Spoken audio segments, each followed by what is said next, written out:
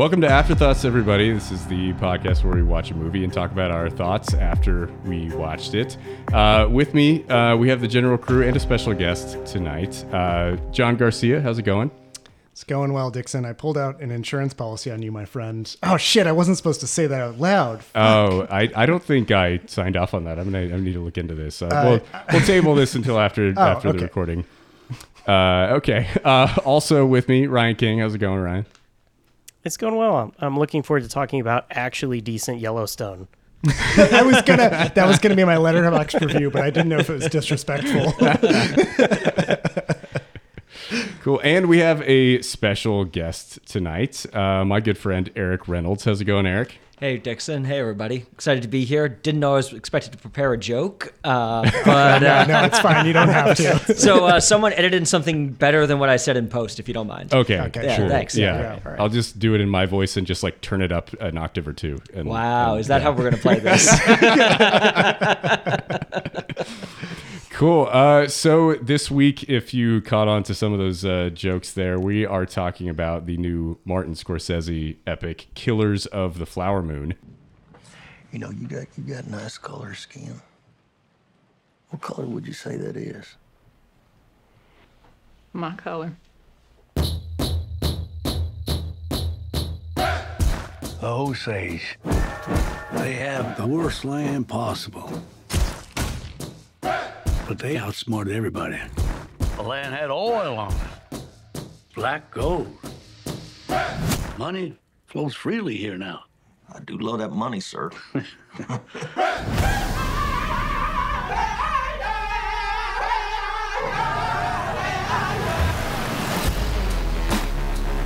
This wealth should come to us. Their time is over. It's going to be another tragedy. When this money started coming, we should have known it came with something else. They're like buzzards circling our people. We're still warriors.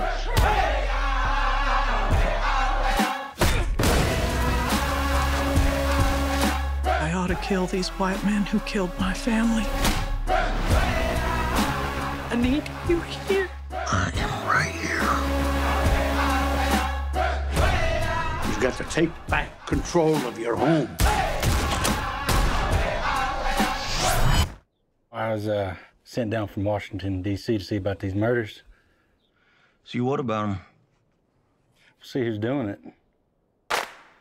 Based on the David Gran novel, nonfiction book from 2017 about the Osage murders of the 1920s and the FBI investigation into those. I've been looking forward to this movie for a long time. If you were a frequent listener of the podcast, you know that I love Martin Scorsese and was very interested to see him tackle this subject matter. It's very different than, as far as setting goes than what he usually does. It's kind of a Western. It's a period piece. It's a little bit different than, what he's normally works on. And I think some of the kind of themes of the film are similar to things that he's done in the past, but the setting is very different. I was interested to see him kind of do his Scorsese thing in a different type of setting. Leonardo DiCaprio stars as Ernest Burkhart. Robert De Niro also stars as William Hale. And Lily Gladstone really steals the film as Molly Burkhart. The story here is around the Osage Indian tribe in northeastern Oklahoma. This was once a vaunted, powerful tribe that took over the space from like Missouri to Colorado and had lots of space. And as the American government was wont to do at the time, would continue to negotiate peace treaties with them and fuck them over and move them into smaller portions of land over and over until finally they pushed them into this barren patch of land in northeastern Oklahoma that no one wanted. And the tribe actually felt a lot of relief when that happened, because they're like, at least no one will take this land from us now because no one wants it. We can just live in peace. It turns out the land is overflowing with oil and everyone wants to steal their land.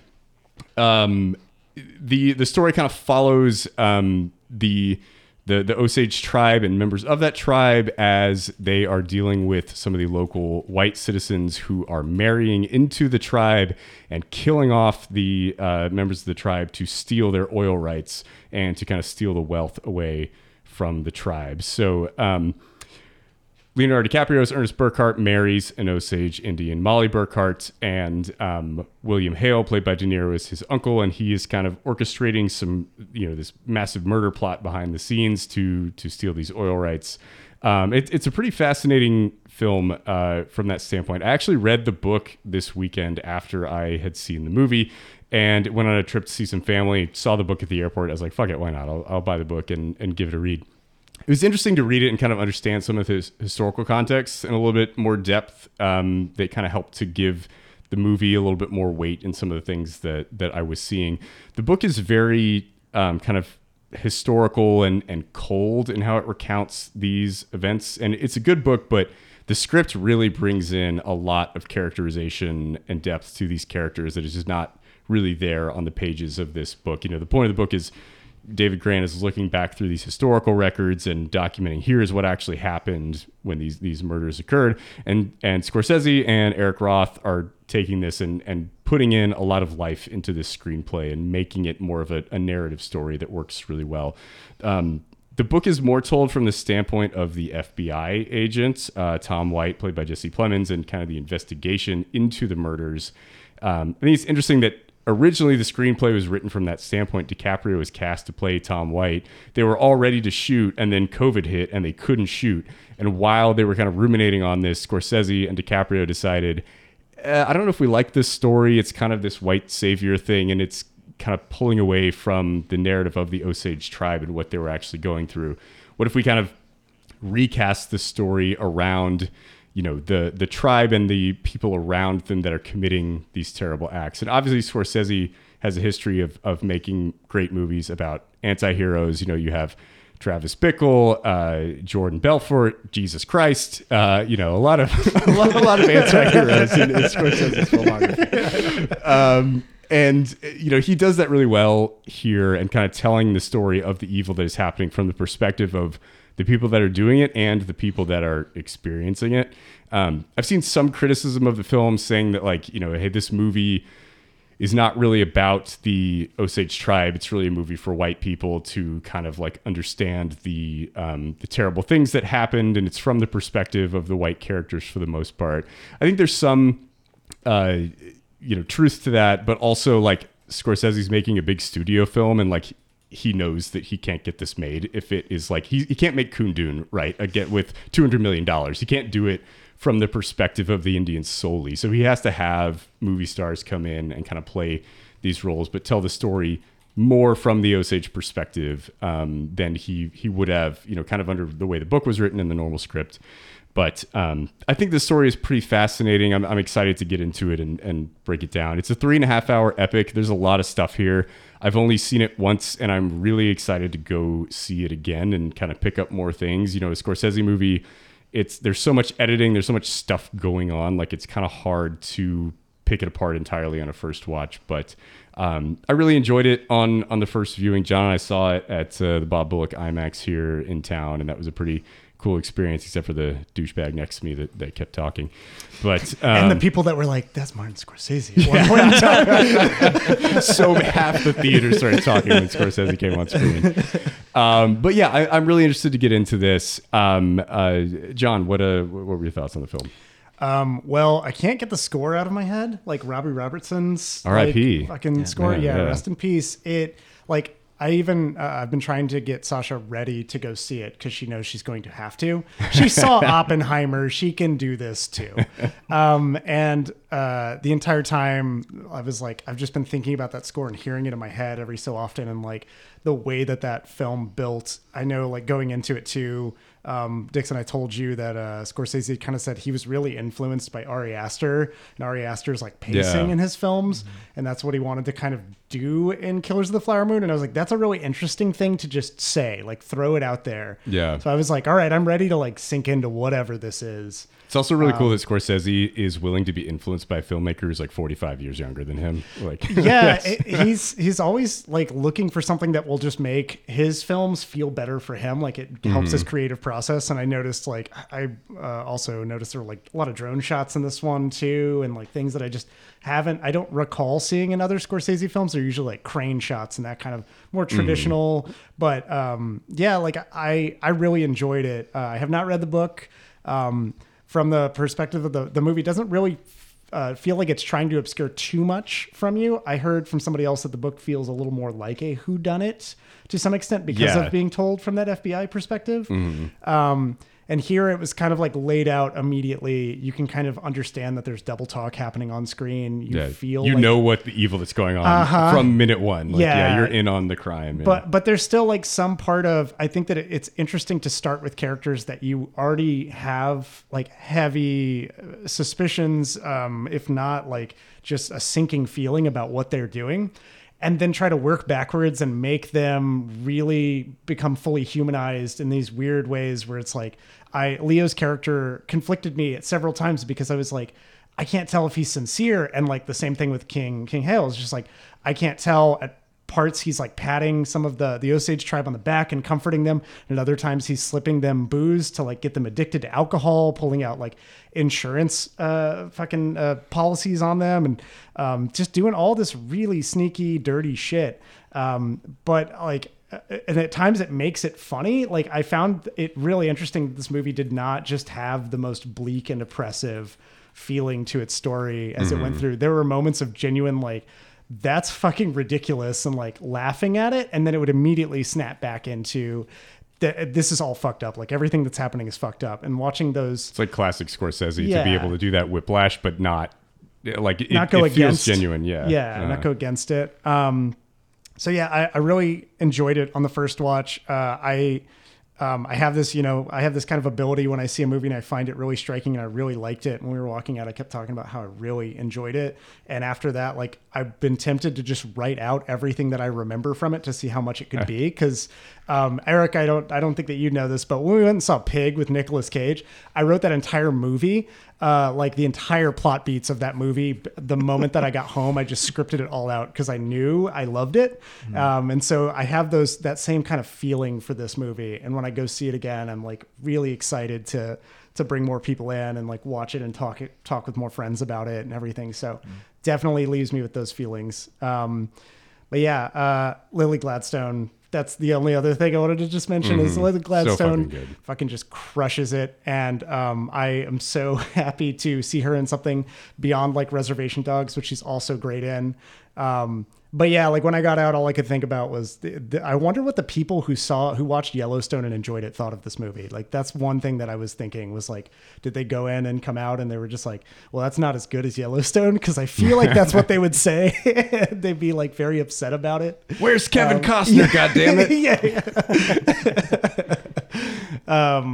But yeah, those are my first initial takes on this. But yeah, kick it over to Eric. Thanks. Yeah, I would probably start by echoing a lot of what I've heard and kind of what we've been talking about. My first reaction to the movie is I feel like it's something I have to see a second time. Yeah, agreed. It's so, as Scorsese has kind of gotten older and started making these more epic films, it becomes, but combining that with his style, with the fast cuts and just so much happening all the time, I find it just so difficult to digest everything on a first watch. And so I'm incredibly excited to go back and watch this movie again. I also did something with this kind of in preparation for this conversation that I don't usually do, which is usually I will go back as soon as I watch a movie, especially if I like it, and read every single thing I can find out about this movie. In fact, Dixon, I think I mentioned earlier, I tried to find the book at the airport the other day in preparation for this conversation, but I did not this time because I feel like there was so much happening with this movie and so many things that, so many ways in which the movie worked so well and so many ways in which I actually did really struggle with it. And one of the ways in which I struggled with it, you mentioned earlier, Dixon, where, this isn't a white savior story. Right. And it's interesting. I did not know that they recut and rethought this movie to particularly explicitly avoid that. But the Osage tribe did not feel like an active character in this film in many ways. So much of the way they interacted with the world felt mediated through white people. And on the one hand, there's some real historical accuracy to that, obviously. Yeah, definitely. But in another way, it seems to rob the tribe of some autonomy or some not individuality, but some agency in this. And I'm still digesting whether that is a reaction I have, a reaction other people have, a thing that kind of Scorsese unintentionally put into the movie or maybe intentionally put in. These are the things that I feel like I'm excited to talk about here. And also, again, when I kind of go back and rewatch it again, try and understand this. And I totally agree with the Leonardo DiCaprio character being this really an enigma for me, where I found his love of Molly credible in a lot of ways, and in other ways, like completely incredible. Yeah. Right. Yeah. It's not just simply like you can't do, like, how can you do bad things to someone you love? That's far too trite. Right. Mm-hmm. But something about that relationship and her kind of unbelievable amount of trust in him, despite a movie that never really felt like it earned that trust for him. These are things that kind of, are sitting with me right now, and I'm wrestling with in the aftermath of the movie. And so I really enjoyed it. And also, I feel like almost have more questions about the movie now that I've seen it than I did going into it, And so, normally I would react to that by just reading every single thing I possibly can about it. But this time I'm trying to sit with it and digest it, talk about it as a group, and then go back and watch it again and see how I feel about it. So, I don't know that there's a through line in all that, except to say, like, I found it a more difficult film than I expected, and maybe a more difficult film than I often expect from Scorsese. And I don't mean that as an insult to him, but I don't think of him as I think of him as a great director and someone who can evoke many, can evoke deep emotions, but maybe not evoke emotional complexity to the degree I kind of feel it right now. And I'm curious how that resonates for the rest of you. Yeah. Interesting. I'm interested to talk about that. Yeah, for sure. Before we dive into that, Ryan, what were your thoughts on the film? Yep. I will jump out and put that I do have a bias. So I'm going to list that out because I think news should do that. I know they do that in the United Kingdom, where they initially start with their bias before they talk about something. I am Cherokee through my mom's side of the family. I claim Cherokee, like I actually have a card. I actually can tell you that they pay faster for COVID payments than the federal government, which is not surprising to a Cherokee person. It is interesting having learned about my heritage, trying to get closer, learning Cherokee language, still being a mixed person and having the complications with that. And so I came in the movie wanting to see representation, just representation. I've talked about Reservation Dogs so much because it's a fully native production and cast, and they're front and center, and it gives a good view into the difficulties of native population on a reservation today. But I will say that I hope this really opens the dialogue more in the way that, somewhat disappointingly, but still something Dances with Wolves and Last of the Mohicans did do. And I'm like, and that's it. There was a Geronimo movie, and then it's like this. Like, this is the biggest thing in a long time. Lily Gladstone, fucking awesome. Mm-hmm. It was so awesome. Such a, at sometimes subtle performance. But just to feel her pain through this, that was the through line of just how much more can she endure? How much more can be put on the tribe? She's absolutely going to get nominated. There's no way I would hope she so. isn't. Yeah. And I really would hope that she would win, but even just a nomination would make her the first Native person for an acting role, a Native American. There have been Native Canadians and Mexicans and Taika Waititi picks up stuff every now and again, nominations. But like that would be a big stepping point as well, that this long to not have that representation and to finally start to see it here in television and movies. And this is something that's going to go in front of anybody. So Scorsese's on it, and it's in your face. So many people are going to see this and talk about it. So from that standpoint, it's important and a step. I will say again, Ruth Bader Ginsburg was asked about how many women needed to be on the Supreme Court for it to be like her to be done talking about it, and she said all of them. If every single person was a woman, then we could be done talking about it, because she's like, it never was a concern when it was all men. Nobody talked about it then, right? And in that same way, I'm like, if we could get something that was on Reservation Dog level, where it's produced, directed, written, starring, front and center, all of it, and it was viewed by a large audience, that would be amazing. But the next best thing is something like this. Like, it has to take these steps and continue to get there. And the further we can get from the fucking Disney Pocahontas to something like this is a big step. It's a big step. So then, with all of that, I absolutely fucking loved it. It is a movie that did feel like 3.5 hours, but I will say, and Darla went with me as well, you feel that it's a long movie, but at the end you are just so locked in, especially like that last hour, that you're like, I can't look away, step away, like anything. Every moment is important and well acted, and everything at the end, that you're just gripped to your seat the way that this was done. I do think it's interesting because when I first heard this announced, I really kind of was like, I guess it's just going to be the detective story, right? Which is what they first started working towards. And, punched up, I guess, to make it better. But seeing what they ended up switching to, I think, is good in that it gives that, like, inside the tribe start and the visibility to all the things that were going on at the time. It spends a lot at the beginning of the movie, I feel like, just setting up, like, the people, the interactions between the different races here, like, how the town operates, who our key people are, just like the feeling of all these mixed things, like what's it like in the church, what's it like for a wedding, like these complicated intermixed things that they have now. And then I would say Eric Roth as an adapting a screenplay. I've talked before about how much I liked Munich, and I felt the sense here of the same thing he did with the Munich script, of taking some real events and being able to create something you can follow as a through line, but is still a movie, but it's still really true to all the events.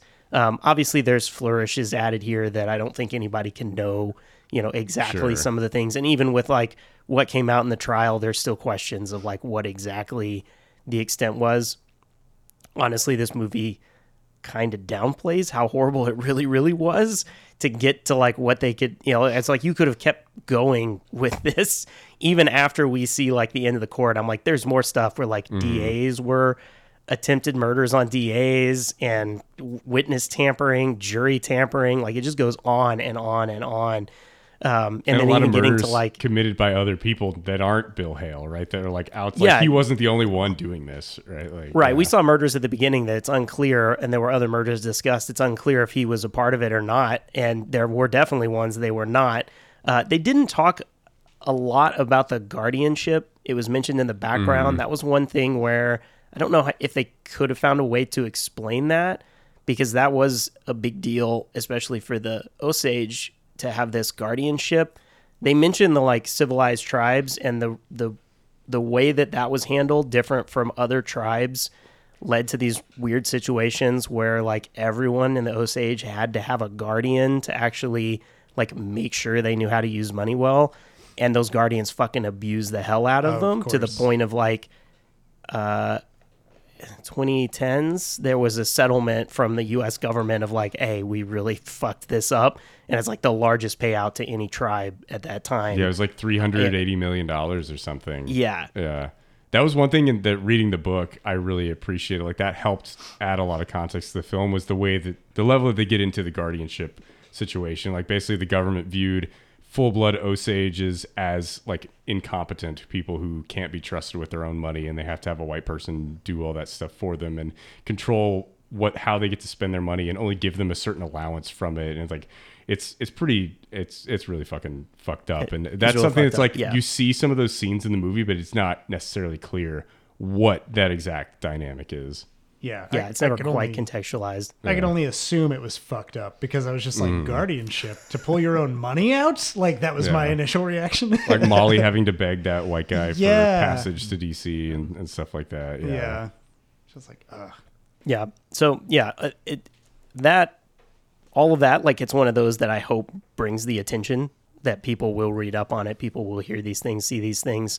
But then, just as like, acting, seeing Scorsese cover a Western is a new take as well. And I do feel like he got, there's a lot slower pace here, a lot more methodical, slower pace, which Westerns have. There are a lot of those larger shots that we get, the larger, slower shots, especially like scale of the scenery, outdoors, whatever, like going through the town, all these kind of things that slow it all down and give you that I kind of expect from a Western. So I feel like he nailed that as well, the Western feel. So that was a good change for him.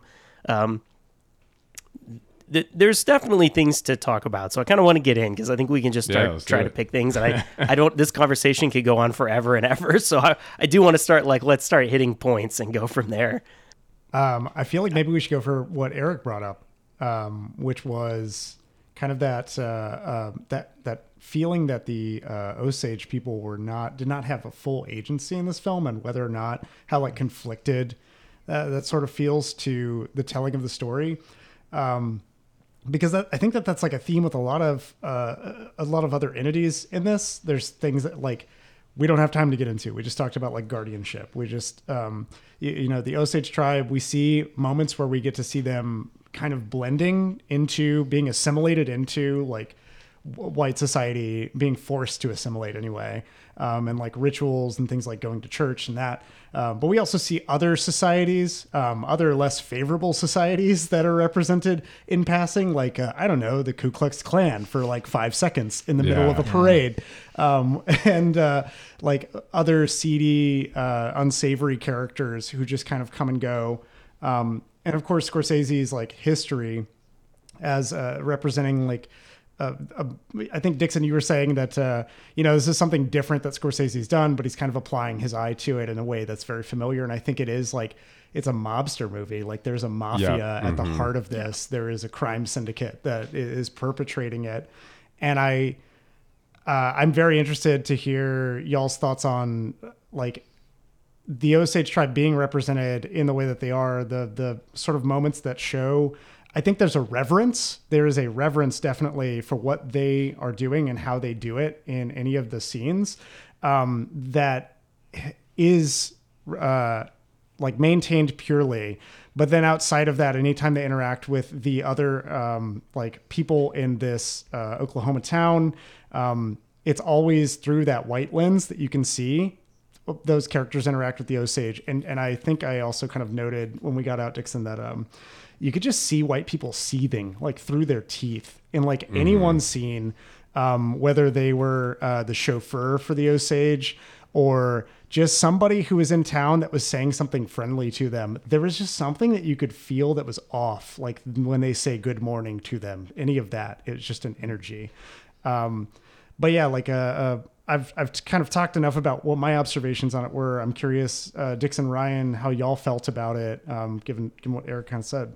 Yeah, I think like one thing that Scorsese does really well, right, is craft anti-heroes that if you're not careful, you end up rooting for, right? And like that's why, John, you talk a lot about the dorm room poster problem, like people who misinterpret Scorsese movies, like stockbrokers that love Wolf of Wall Street, and like just dudes that think like mafia life is cool, and like, oh, Henry Hill's really awesome, right? Or like, Travis Bickle seems really cool. And it's like he makes you identify with villains and then shows you their true colors and how evil they are.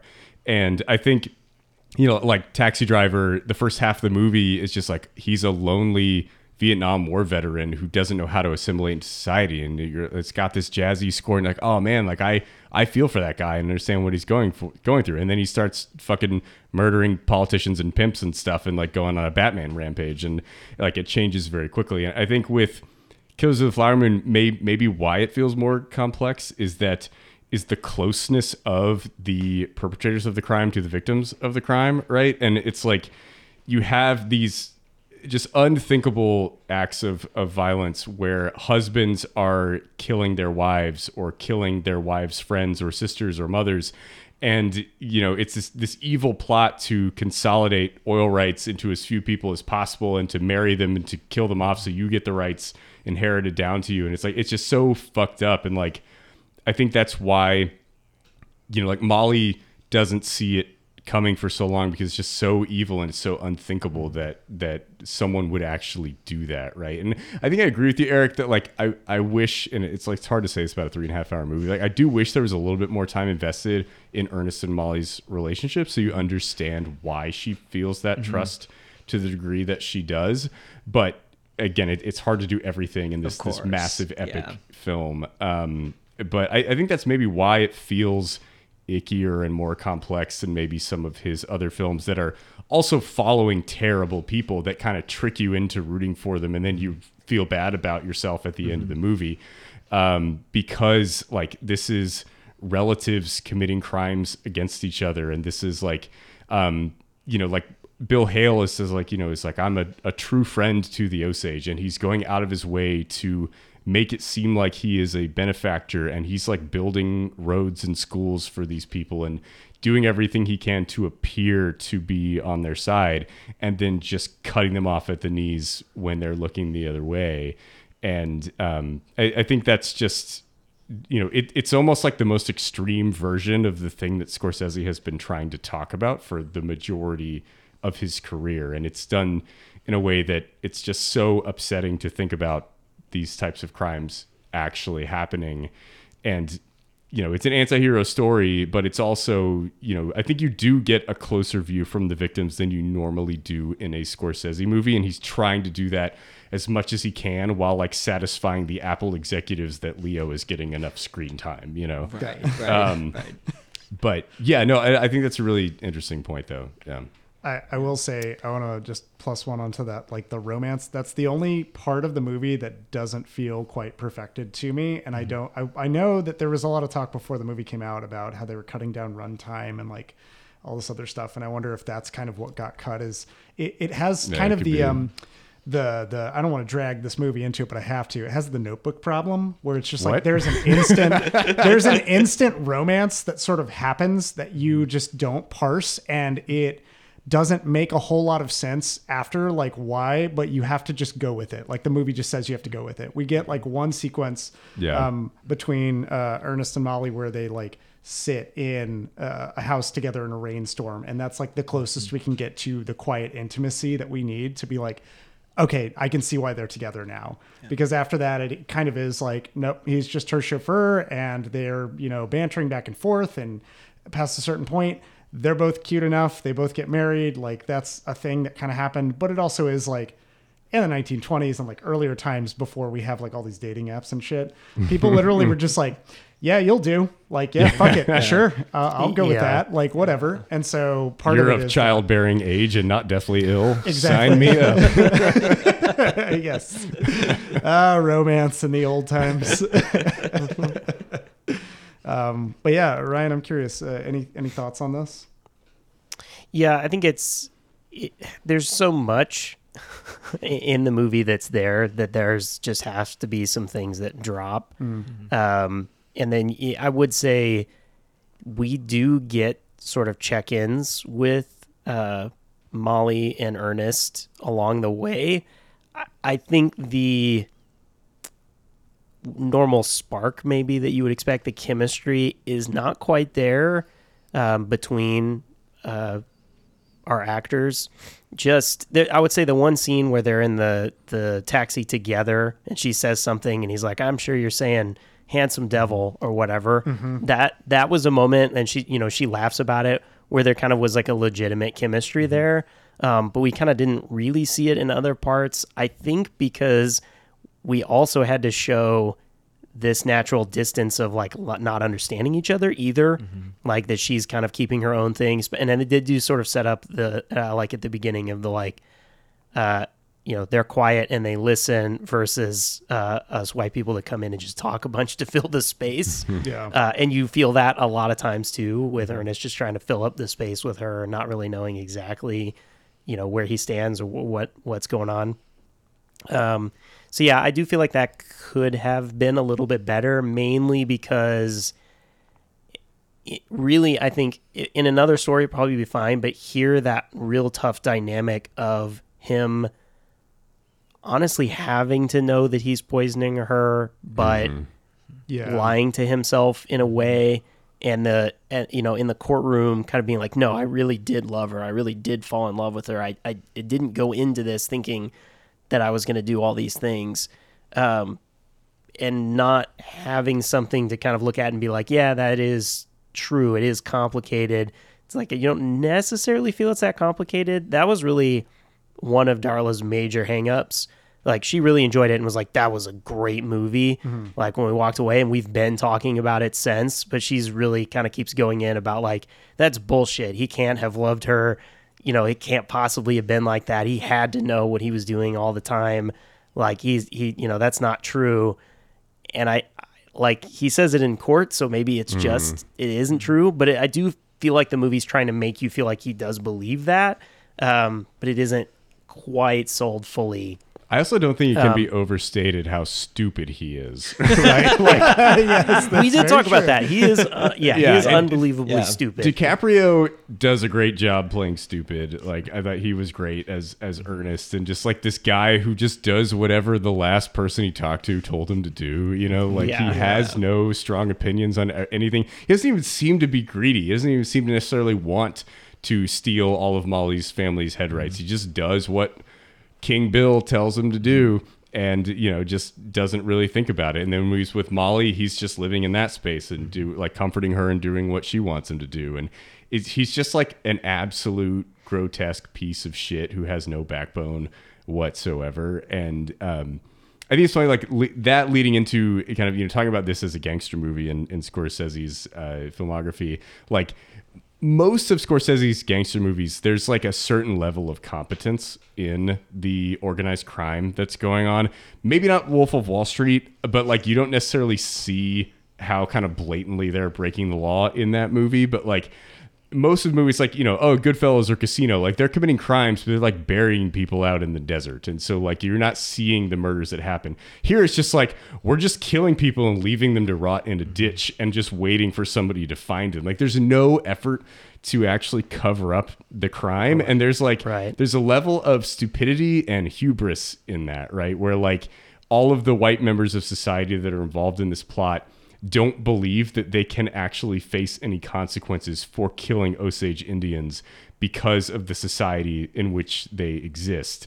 And like, they'll just pay off a judge or a prosecutor or a cop if they need to.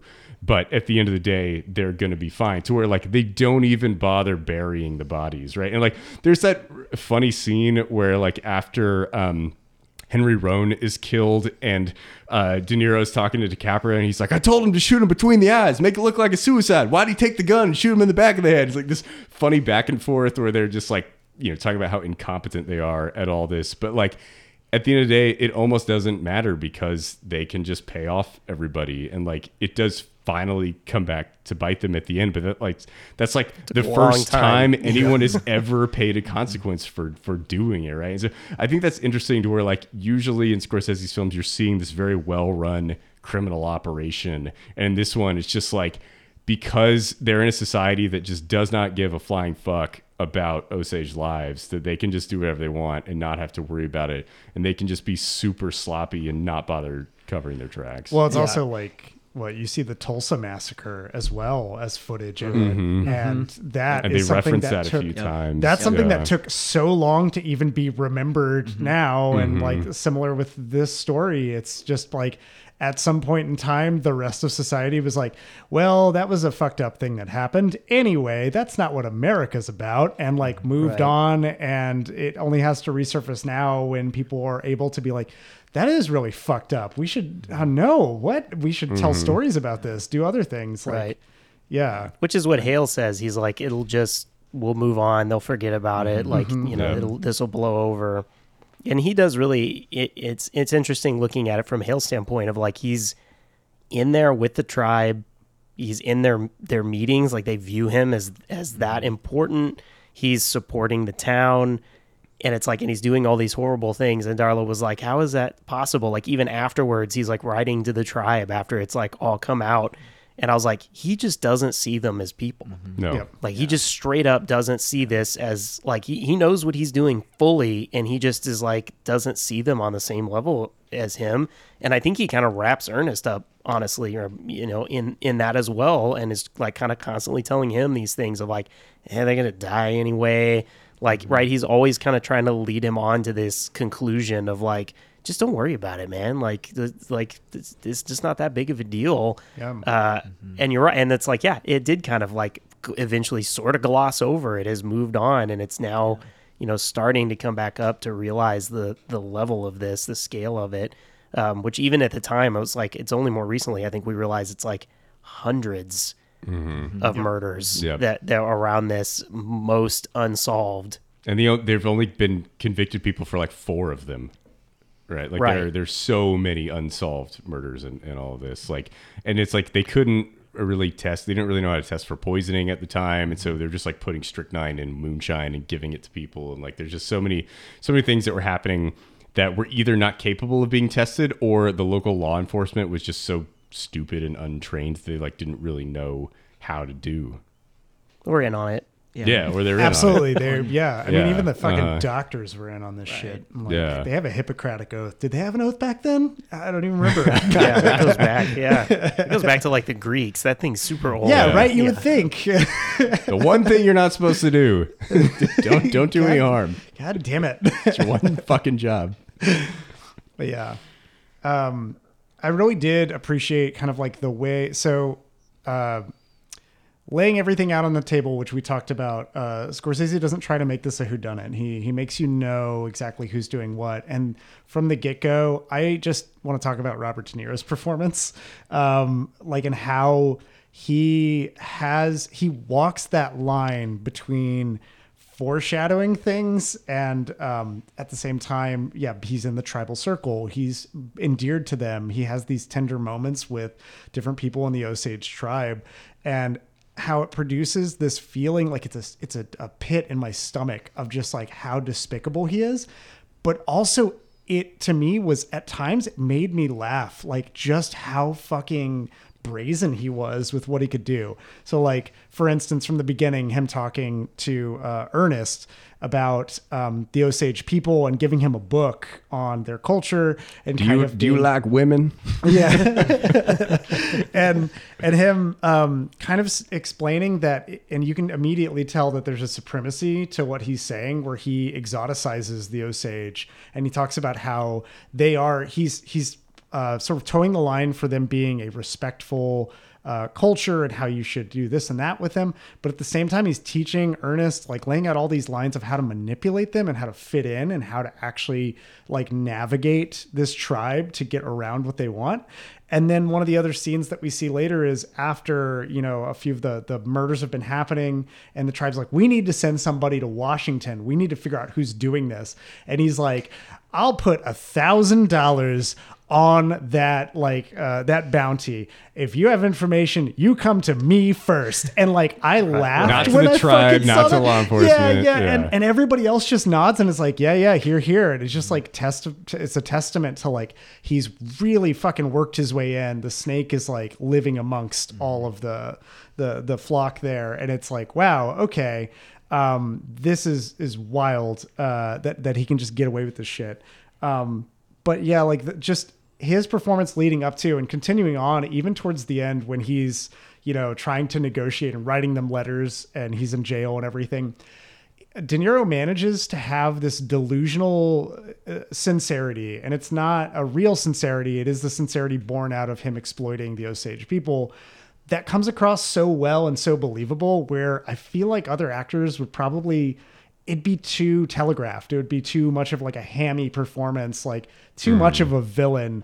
It's so slimy. And I don't know that I've seen De Niro do something like that in another role. I can't really think about it. Like we talked about like the mob, and a lot of his roles in other Scorsese films are sort of like, he's part of the mafia. He's doing this in the mafia. And here he really does embody that early 20th century white supremacy vibe of, we can do whatever we want. We wear the pants in this fucking culture. And it's fucking ridiculous that you think that you are entitled to this oil and whatever. We should get the head rights. But yeah, I was curious if y'all had other notes on like De Niro's performance. Are there other performances that you really, really admired? Even like ancillary characters too. Like De Niro's performance actually reminded me a little bit of his Cape Fear performance. It's not as evil as his Cape Fear performance, like as overtly over the top evil as Cape Fear performance, but like, you know, it's like you forget like Scorsese can actually De Niro can actually come across as a Southerner, and it's weird because he just looks like an Italian New Yorker, but he can do a really good Southern accent, and he has that menace to him that he does in Cape Fear. And there is a scene in Cape Fear that's really great. That's between him and Juliette Lewis, where he is basically hitting on Nick Nolte's teenage daughter and like trying to ingratiate himself in with that family, to the point where he actually gets his daughter on his side and like gets her to be sexually interested in him. And it's this he's like coming across as affectionate, but very evil undertones at the same time. And with that Southern accent, it kind of reminds me of this performance a little bit from Killers of the Flower Moon. Yeah, I think that it's interesting having him not be sort of the classical over the top. Like there's never a moment where he like actually explodes in anger in a way that you would kind of expect from the mob boss, like behind the closed doors. Like you mentioned, there's like where he's like yelling at him about how stupid he is in the car over the murder, but it's sort of like a regular argument. It's not like a mob boss argument. It's like, you stupid nephew, you piece of shit. He acts kind of like never a do father anything figure. right. I mean, he even spanks Ernest. Yeah. Like he fucking rattles his ass. That's not in the book. Just added for fun. Like, just what a scene. Oh my God. Oh yeah. And that's like the furthest he goes. And even that is like it's so subtle and quiet too, where he's just like, you know, bend over, like, here we go. All right. And then he's like, we'll move on to the next thing. Like, and he never gets his hands directly dirty. And if anyone does like chew out Ernest, it's someone else for him. Like he really is doing everything through these other people, and, you know, just being this subtle manipulator that sits there looking for these opportunities, but kind of just relies on everybody else to do everything. Yeah, and it was, which I find interesting. I liked it as a much more quiet. And yeah, no, De Niro's great.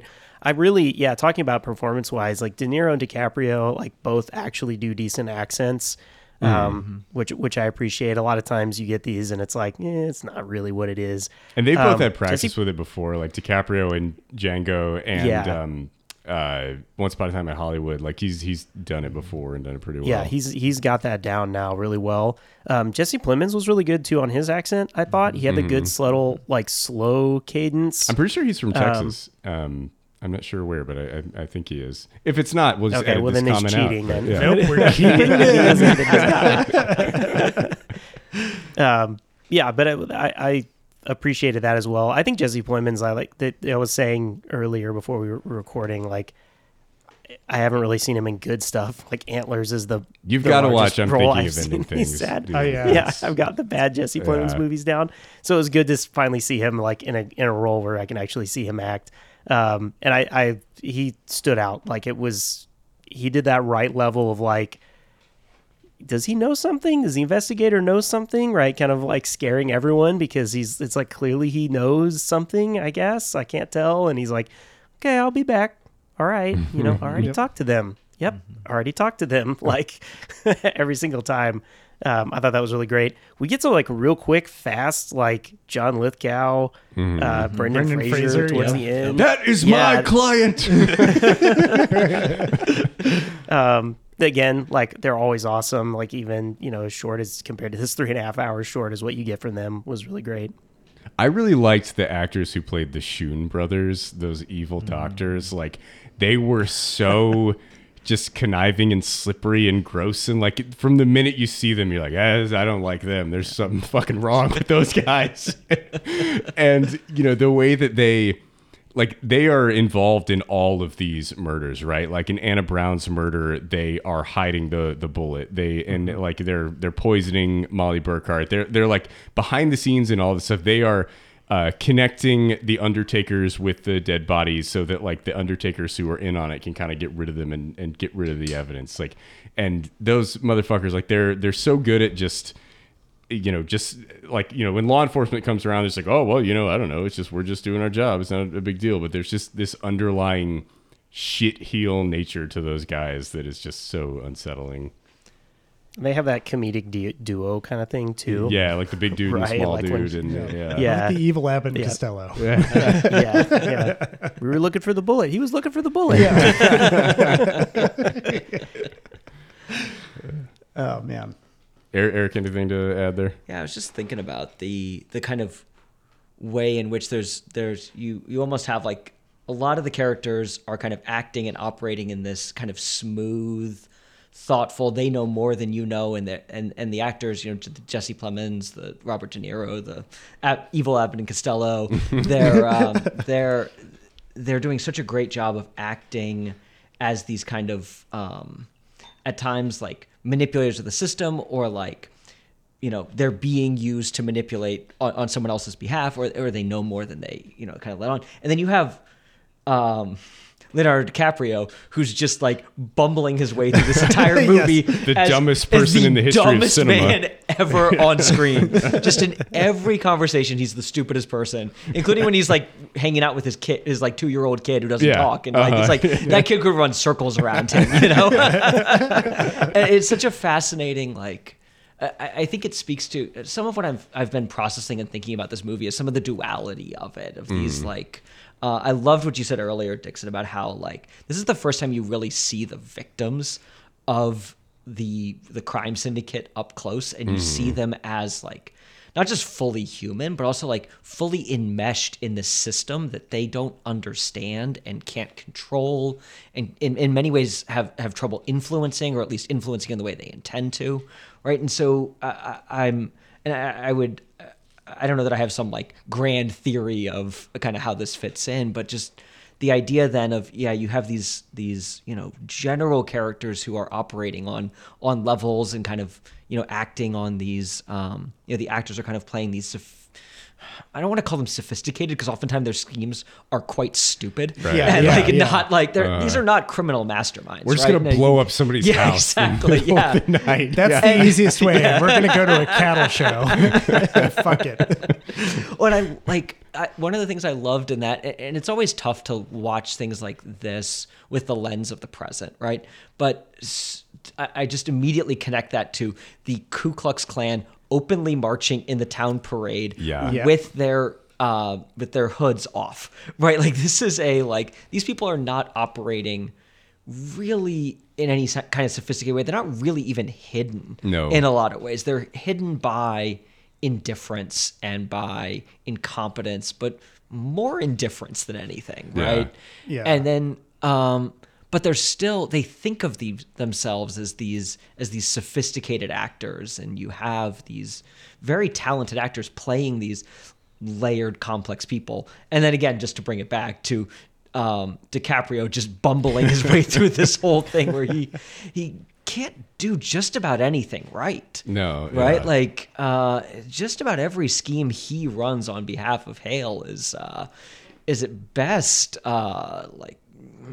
doesn't really work, and it often he has to know, but he doesn't. But any reasonable person would know that he's the next person that Hale's going to kill, right? But he never crosses his mind. To him. Yeah. He signs so that paper and shit. That was such a funny. That was such a. I don't know if it was meant to be funny, but it is so funny. And he's like, did Brian sign it? And it's like his brother is not married to an Osage woman. It doesn't matter if he signed it. Yeah, I loved the actors. DiCaprio can play more than that for sure, no question. But it was absolutely a great casting of actor to just the level of slipperiness that they needed to play in there and their talent for playing it. And no one can play a dumb guy like Leo. It's really an incredible talent he has. Yeah. So I thought it was incredibly.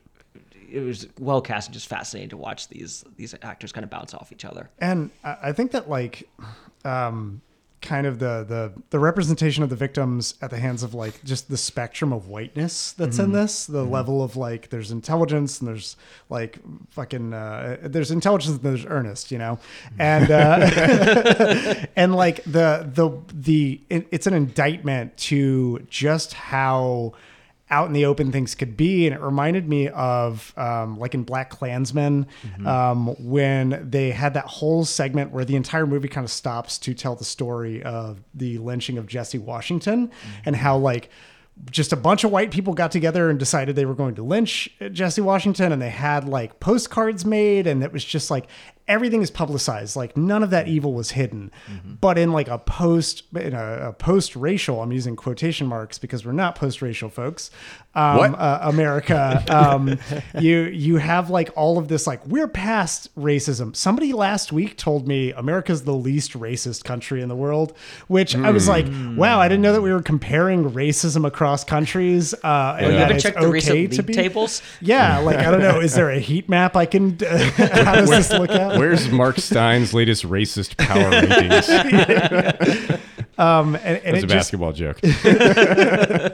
It just is that like that indictment on the entire system, and I felt like it's even accented with kind of the end of the movie when they wrap up like the entire story with this. What is essentially a true crime broadcast where they're retelling the story, and they bring in a random dude to do a Native American impersonation.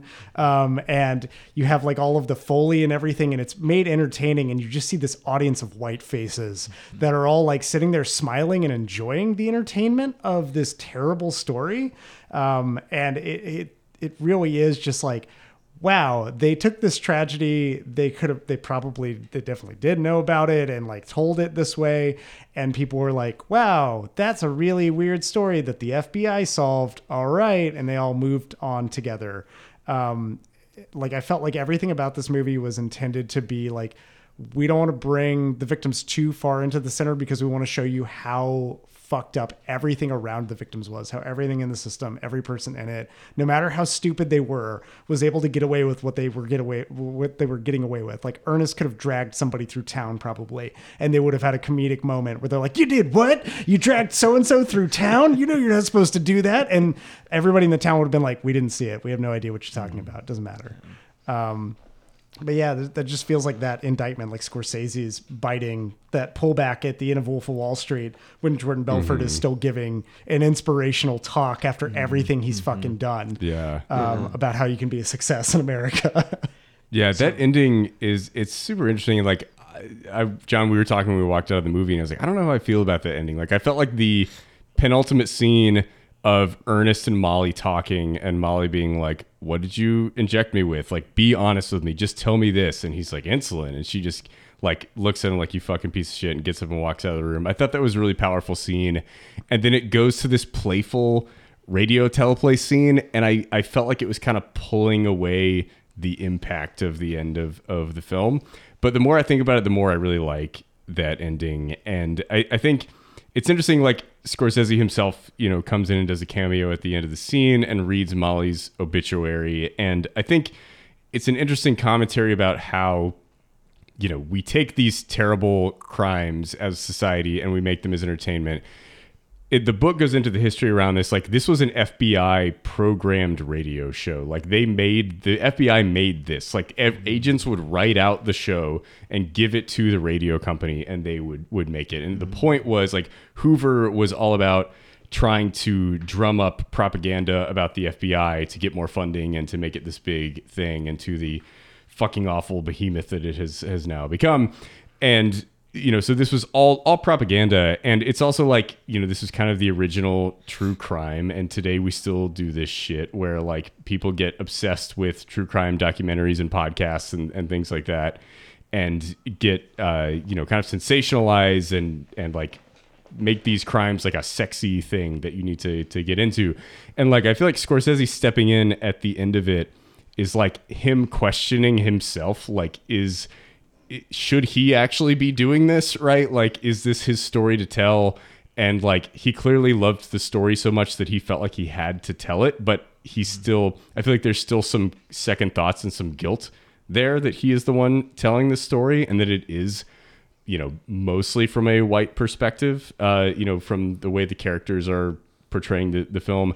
I saw that there were some Osage consultants on the film that after the premiere of the movie, they talked to the press and said like, I don't know if I like this. Like, it's not a movie for Osage people, it's for white people. And I was like, that's probably correct, right? Like it is a movie about white guilt and the implicit guilt of seeing these communal horrors occur and not stepping up and saying anything and doing anything to stop it. And like Scorsese, as a white American telling that story, is he the right person to do that? Probably not, honestly. But like, he made a really fucking great movie that I think is bringing this perspective to people who may not have seen it before. And even like I haven't seen very many things that really portray the Native American perspective to the degree that this movie does. And I think that's really great that he did that. And I think it's really fascinating that he seems to be dealing with that guilt and that thought in the back of his head, like, maybe I shouldn't be doing this, but he clearly did it anyway. But he doesn't, he's still kind of dealing with that. Yeah. One thread I have so many thoughts on what you just shared there. One thread I'd like to pull for a second is kind of on the FBI radio play, right? Yep. I mean, you have, and this is a piece, I've been thinking about a lot, is how, you see every MLK Day. The FBI goes on Twitter and posts, thank God for Martin Luther King, one of the greatest Americans who ever lived. And no one ever, everyone in the comments immediately responds, hey, didn't you guys try to convince him to kill himself? And also, didn't you murder Fred Hampton? And also, didn't you and so... And she put a bunch of random people in jail who just like were communists, but not aligned with the Soviet Union. And and it's both part of this I'm fascinated by so many angles of that. I'm fascinated by the propaganda angle and kind of how I felt like that last scene was very much a call out of the things that we see to this day of how the FBI tries to whitewash some of their what I would consider crimes. Absolutely. They're demonstrably crimes in many instances. If you read the law, then yes, they are crimes. That is so that is one way of considering whether it's a crime. In which case, yes, I would agree. By the letter and spirit of the law, they are committing crimes. And one thing, the movie kind of doesn't get into or kind of glosses over is, how did the FBI get involved in this case in the first place? And I'm really interested as, in this agency that really does have a terrible history of kind of handling anything other than minority on majority crimes, and even that they're not. This is pretty much a terrible history, right? And actually getting involved in something they should have gotten involved in and that was a problem, and also is antithetical to a lot of what their unofficial mission is. And I'm curious, for those who kind of had a chance to read up on the backstory, does it talk at all about like why the FBI actually got onto this issue and was interested in solving it? Because that feels so unexpected, despite knowing it going in. It's so Hoover was still, hadn't proven himself yet. He was made like temporary FBI director, right? And he was like trying to win the job and prove his mettle there. And the Osage murders were a thing in national news because once they got rich, there were a bunch of terrible stories by white journalists being like, would you believe these Indians that have 12 cars and like, are spending their money like crazy, and like a lot of like really awful pieces of journalism that are meant to create resentment from white people toward these rich Native Americans. And then, once they start dying, that then now that the broader public is invested in their story, this becomes news, right? And so the murders are national news. And, the movie talks a lot about 3 or 4 of the murders. There are, 24, 25 well-documented murders occurring to that time, really hundreds that were going on. So there's a lot of press around it, and Hoover is this is the case that we need to solve to legitimize the FBI and I think it was just called the Bureau of Investigation at the time. And they're we're just gonna use this to boost the power of the FBI and to make us this force where at the time FBI agents could not carry guns, they couldn't arrest people. They were just a fact-finding group that would figure out who did it and then tell local law enforcement. And he was able to use this to catapult the FBI into a much more powerful position, to get them to be able to carry guns, to be able to arrest people, to be a huge national police force. And so this was not done out of the goodness of Hoover's heart to this is so sad that all these Osage are dying. It was, this is an opportunity to exploit a national story and to get my department in the news and to get more power. I think everything Hoover did at the end of the day was about getting more power. Even wearing that girdle? Yep, definitely wearing that girdle. Kind of power. Oh, okay. It's also something that, again, is just touched on. There's just so much, in this movie anyway, that the complications of sovereignty and the support the nation can get, it's Oklahoma doesn't help, but they're also kind of not supposed to. And this is something that's still coming up in Supreme Court cases this fucking year, that there's still this back and forth between that. Technically, the federal government is still over the nation.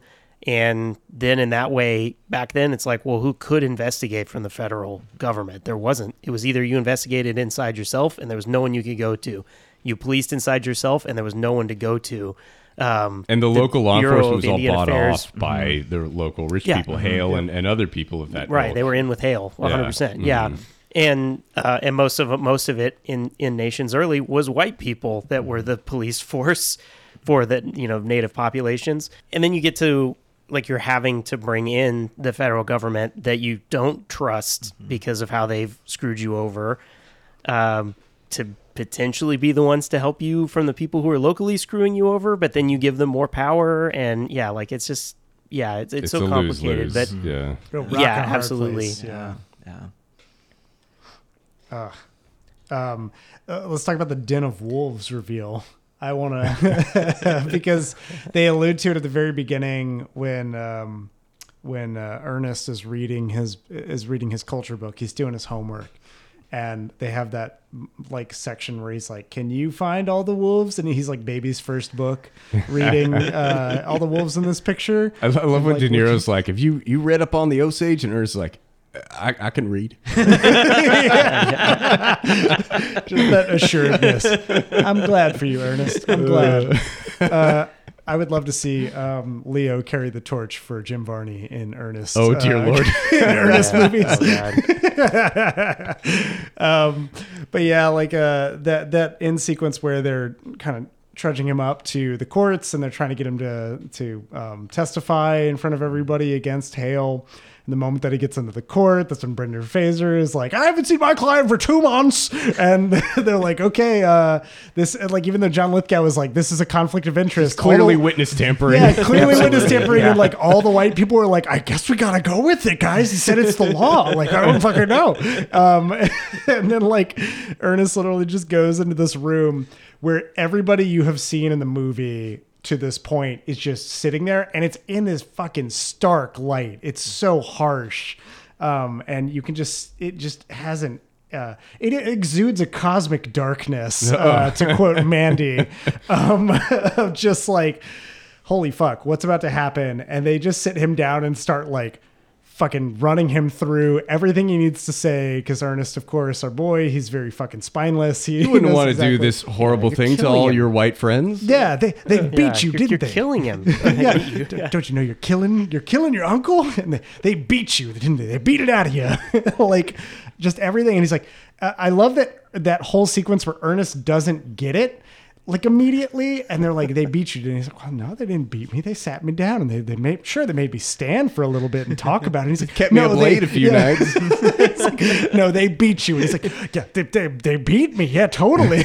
Just like reiterating it to Molly, and it really just it is at that point. It just totally exemplifies how like spineless he can be. It hammers everything home about it. But I love that change of tone, that change of like. That's where you see, I don't know. It's one of those things that I don't think about too often in other movies, because it's like either your movie's hyper stylized or it's really realistic now. Like you don't really get an in between of like mixing tonal visuals and fucking with color grading and all of that stuff. Nobody really talks about it that much, but like here, intentionally seeing a room that is lit a certain way and seeing all the characters have this completely washed, it's literally a whitewashed room of people who are just staring at you. And it actually like pierced me when I looked at it, because it has that same thing that Koyaanisqatsi has, where there's nobody expected this coming into the conversation, but there's a sequence at the end of Koyaanisqatsi where you look into the eyes of other human beings, and you can kind of see like they're all blue collar, and you can kind of see their souls and everything. Looking into the eyes of a bunch of rich white people is terrifying. It's probably the most horrifying thing in our spooky season. I don't know how to handle it. But yeah, like this like feigned innocence, and this like, you wouldn't do that to us. We're your friends. Like there's a pained look about them that also just completely betrays any kind of pain they could be feeling. It's so manufactured. Yeah. But yeah, I'm curious, what did y'all think when that scene, because there's such a build up to it. And I remember seeing it in the trailers, which I probably shouldn't have watched. I really should have just gone in blind. But like, how did that feel, that whole like switch in color and everything? Yeah, I agree with you. That was a very powerful sequence. I think it echoes a scene that both John, you and Eric mentioned earlier, which is the parade with the Klan, where like they just like, that's the scene that has stuck in my mind more than anything, where it's like they're on screen for 2.5 seconds, right? Like Ernest is walking across the street in the middle of a town parade, and the Klan are marching. He's like, "Oh, hey, Bob," and then just keeps going, and you're like, "Holy shit!" Like the Klan is actually not talked about in the book. It's like a touch that Scorsese added, because like they were clearly there historically, and I thought that was a really interesting thing to add into it, where like it's just the undertone of hatred and racism is there under everything, right? And it's like the story isn't about the Klan. It's not necessarily, to the extent that we know, members of the Klan that are committing these murders, but there is that attitude that is just laced in every aspect of society. And that meeting in that room where it's like every white person in town begging Ernest not to rat them out in court is just... it feels like an echo of that scene where like, oh shit, like all of these people that we've kind of seen in the background of scenes earlier throughout the movie, they're actually complicit in all of this. And we think like, oh, that person seems nice. They're just over there. They say hi to Ernest in the scene and then they leave. And it's like, no, they're actually totally cool with all of this evil killing that's going on. And they want it to happen. And they don't want any of their white friends to be implicated in any of it. And it's just this superiority mindset that has infiltrated the society to a degree that it's almost impossible to rip it out. It's so ingrained into everything. Yeah, and that's something, again, a little bit going back to something we talked about before, where you don't generally in Scorsese movies see kind of the hanger, or not even the hangers on, but kind of people outside the mob coming together to defend the mob. Right? There's no sense necessarily in the film that every one of those characters was committing these crimes as well, right? But there is every sense that they are, at a minimum, totally fine with the crimes, or even if they're maybe even worse, even if they're not totally fine with the crimes, they're standing on the side of the white people at the end of the day when when push comes to shove. And again, it's something I don't think Scorsese's ever made such a blatantly political movie before, and I defer to other people who've seen far more Scorsese films than I have. Whether that's true, but the movie is an indictment not just of the people at the time, not just of the white people at the time, but of all white people in America. On the founding of America, the way that we have systematically dispossessed people of their land, their lives, their property. That is the foundation of America. And even if the original sin of the country. Exactly. And that even if you were not in, the cool gang that got to do it all together and, be part of the mob, you were at a minimum good with it. Right. And when it came time to close ranks, you knew whose side you were on. Right. And that was, I think, one of the things that was so chilling to me about the movie. I think the most chilling thing to me remains the Molly De Niro relationship.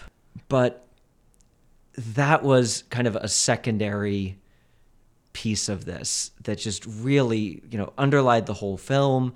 And particularly in that scene is just brought out fully into the open that, whatever your socioeconomic status, whatever your background, whatever your family relationships, whatever, it doesn't matter.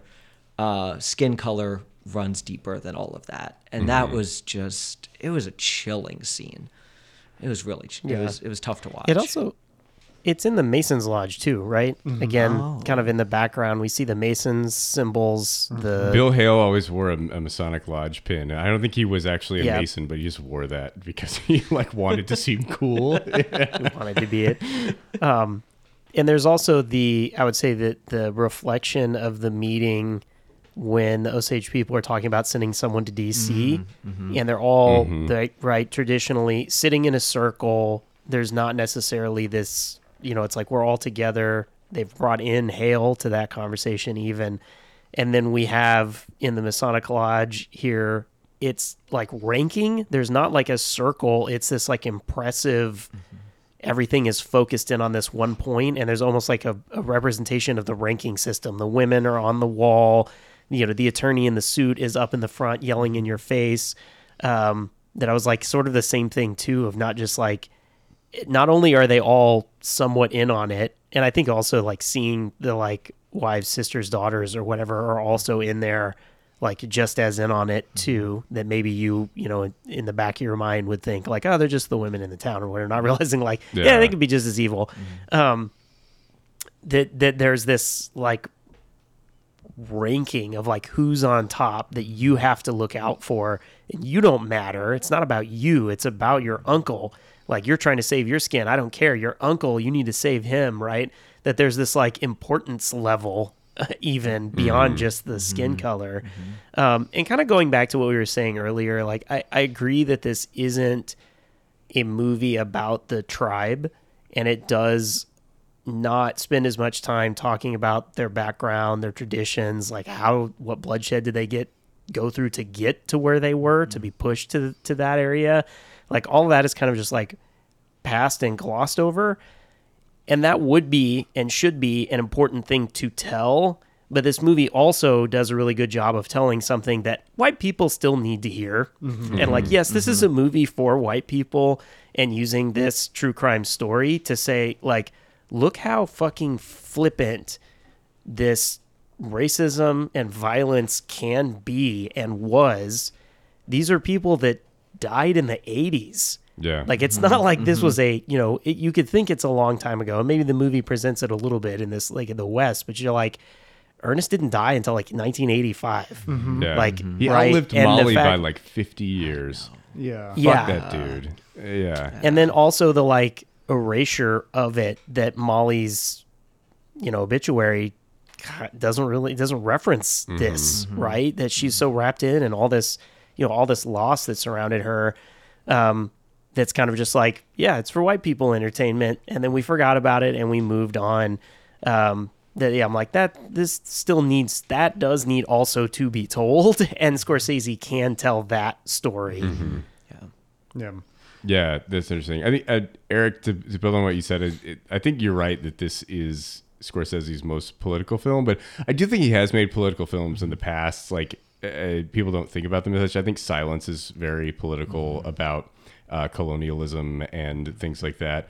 The Wolf of Wall Street is very political. Yes, I would agree. it is. I would agree with like that. blatantly so. Yes. And there's so much anger in that film, and I love that movie so much. But I do think you're right that this is Scorsese reckoning with America to a degree that he has not before. And it's interesting to see his movies where it's like he almost views everything as organized crime, right? And I think that's right to a large degree, right? Almost everything is organized crime. And it's like, it's like, yes, he has movies about the Italian mafia. He has movies about Wall Street being organized crime, about police being organized crime with The Departed, about all of these aspects of society. And like with Killers of the Flower Moon, it feels like he's saying that like, no, just like, it's not just facets of America. It is America at large. The existence of America is organized crime. Yeah, Yeah. I think that's right. Yeah. Yeah, we haven't even talked about like, and I will just briefly touch on it, but like, even though there is quite a bit of indictment to like white America, there are still some white Americans in this movie that try to do good and are ultimately undercut. And of course, Ernest comes face to face with one of them in Bill Smith, who is his brother-in-law. Well, Bill Smith is not Bill Smith necessarily an is-ish. angel. Yeah, he's not an angel. He's like systematically marrying Osage women so he can Yes, be he rich. is. Yes, he is as well. He's also exploiting it, but he is also asking a lot of questions about who did what in town. And I do he's love that sort of scene trying- between him and Ernest. in their like entertainment room or whatever. And Bill is like asking Ernest questions, and Ernest's like, I don't like you.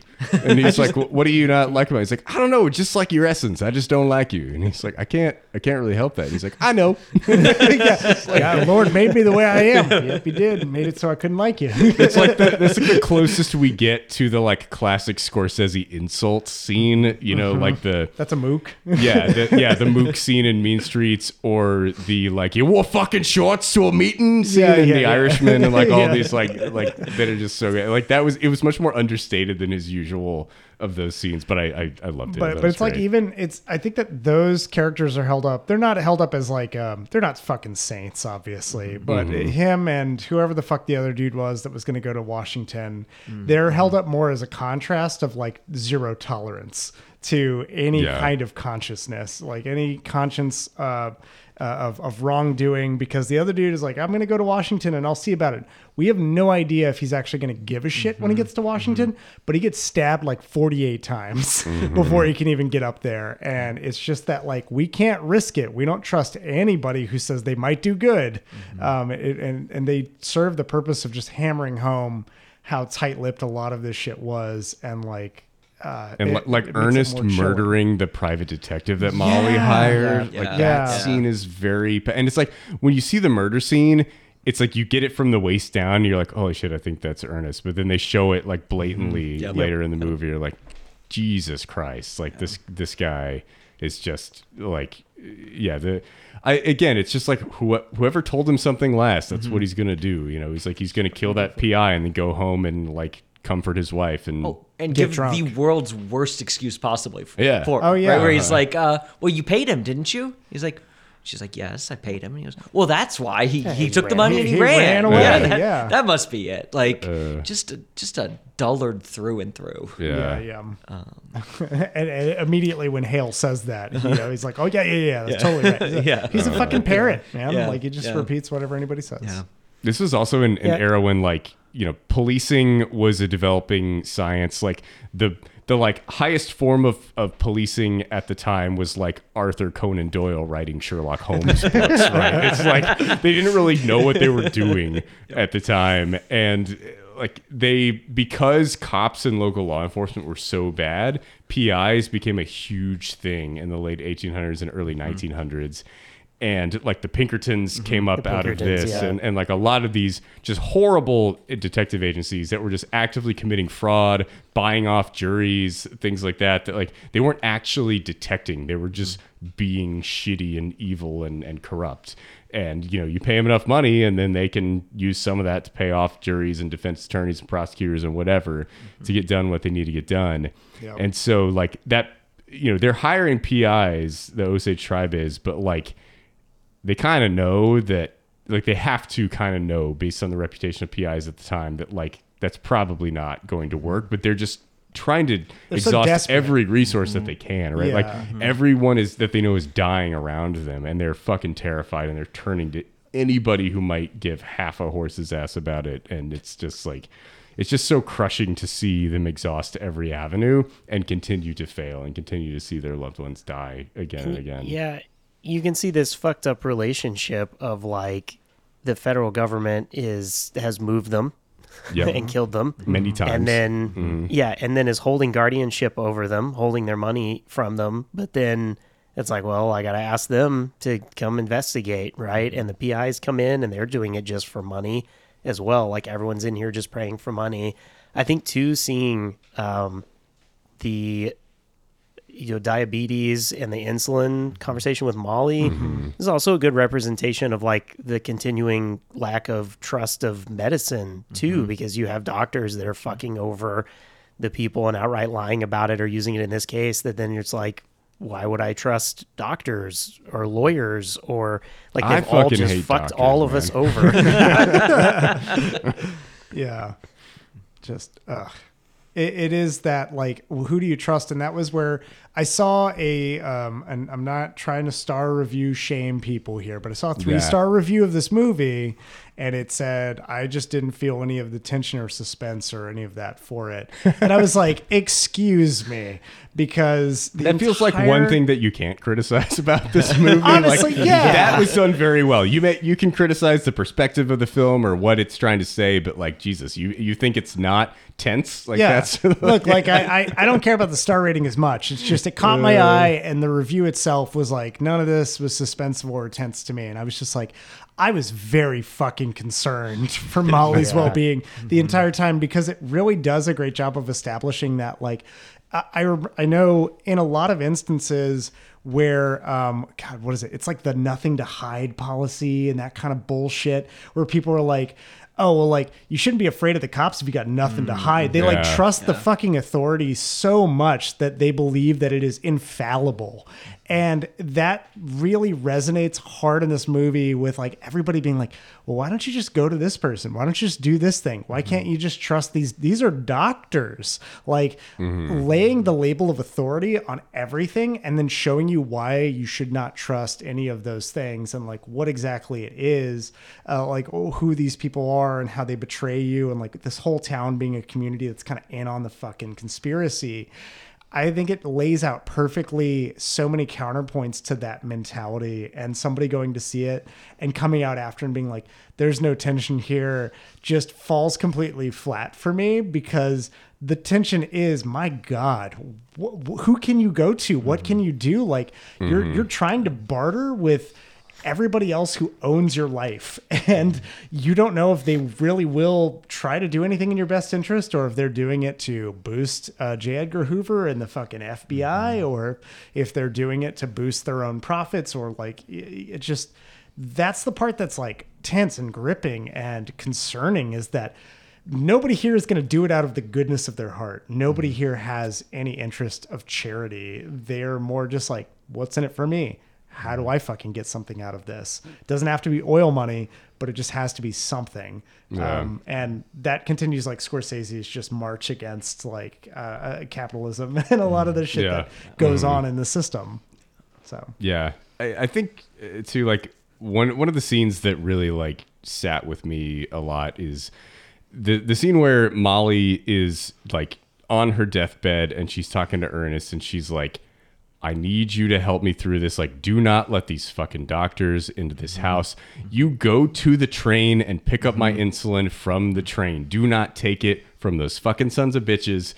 And like, Ernest, like she's telling the person that is killing her to save, like she's like, I know that someone is trying to kill me and I need you to save my life. And he is the one that is administering the poison that is killing her. And it's just this, like Scorsese is, you know, he's always in his movies very focused on loyalty and betrayal. And that scene is just so just heartbreaking, you know, to see that like Ernest is the last person in the world that she still trusts. She's given up on Bill Hale at this point. The doctors, like every white person around her, she's like, no, fuck them. But Ernest, I still trust you because I love you and you're my husband.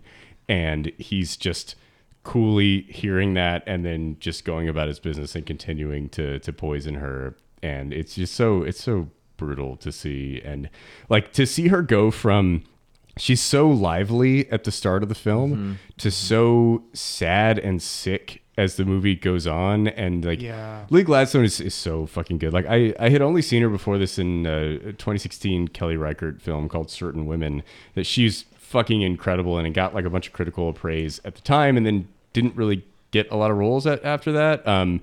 But she played a very meek character in that movie and she did it really well. Like just an incredible performance as a very meek person. But it was really fun to see her play a character who has this vibrant personality in Killers of the Flower Moon. But then to see that systematically undermined throughout the course of the film was so heartbreaking. And I think it's just like probably my favorite performance of the year so far. And you know, especially that scene in particular was just heartbreaking. The other thing that I kind of like think about with her hallucinating and being poisoned and all of this, something else that I really loved about this movie was how they represented visions in it, like the different characters that have visions of death.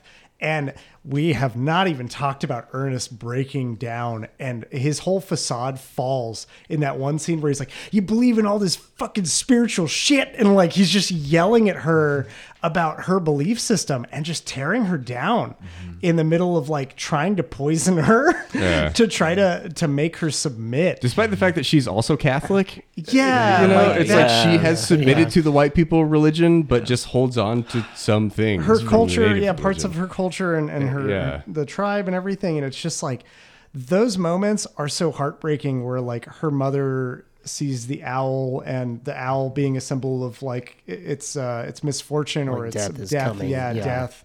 And being like, did you see it? And having that play into so many of the sequences where that ratcheted up so much of the tension beyond what, like, I would say probably just like, oh, we're watching her waste away while she gets injected with morphine laced insulin. It is these moments of like hallucination, because she also has a vision of King Hale coming to see her, and she's like, are you real? And he's speaking to her in Osage, and it's like this moment of she's questioning even if he's ever been legitimate or genuine in his concern for her, and that's in her, you know, sort of fever dreams of this. But there is that element of spiritualism that I think is respected. And like, other characters are not on morphine laced insulin and see the owl, and they see these things that predict their death and their demise. And I liked seeing that represented rather than it being logicked away or some kind of the scene of Lizzie's death is really well done, where you know Molly's mother passes, and you have this scene of her kind of being ushered into the afterlife, and you know, then they cut back to kind of what's actually happening and the people mourning around her. And the dude that was next to me that was talking the whole time was like gasped when they cut back to the scene of people mourning around her. It's like, dude, you didn't fucking see that coming. Come on. But despite it being predictable, it was very well done, where like they were kind of like, you know, in the book she's discussed as like one of the last members of the tribe who still really believes in the old ways and the religions and the traditions. And so to have her kind of ushered into the afterlife in that way, I thought was a really cool scene. Yeah, I mean, the very beginning open where they're burying the pipe and they talk about, you know, our children will be raised in these new ways, not in the old ways.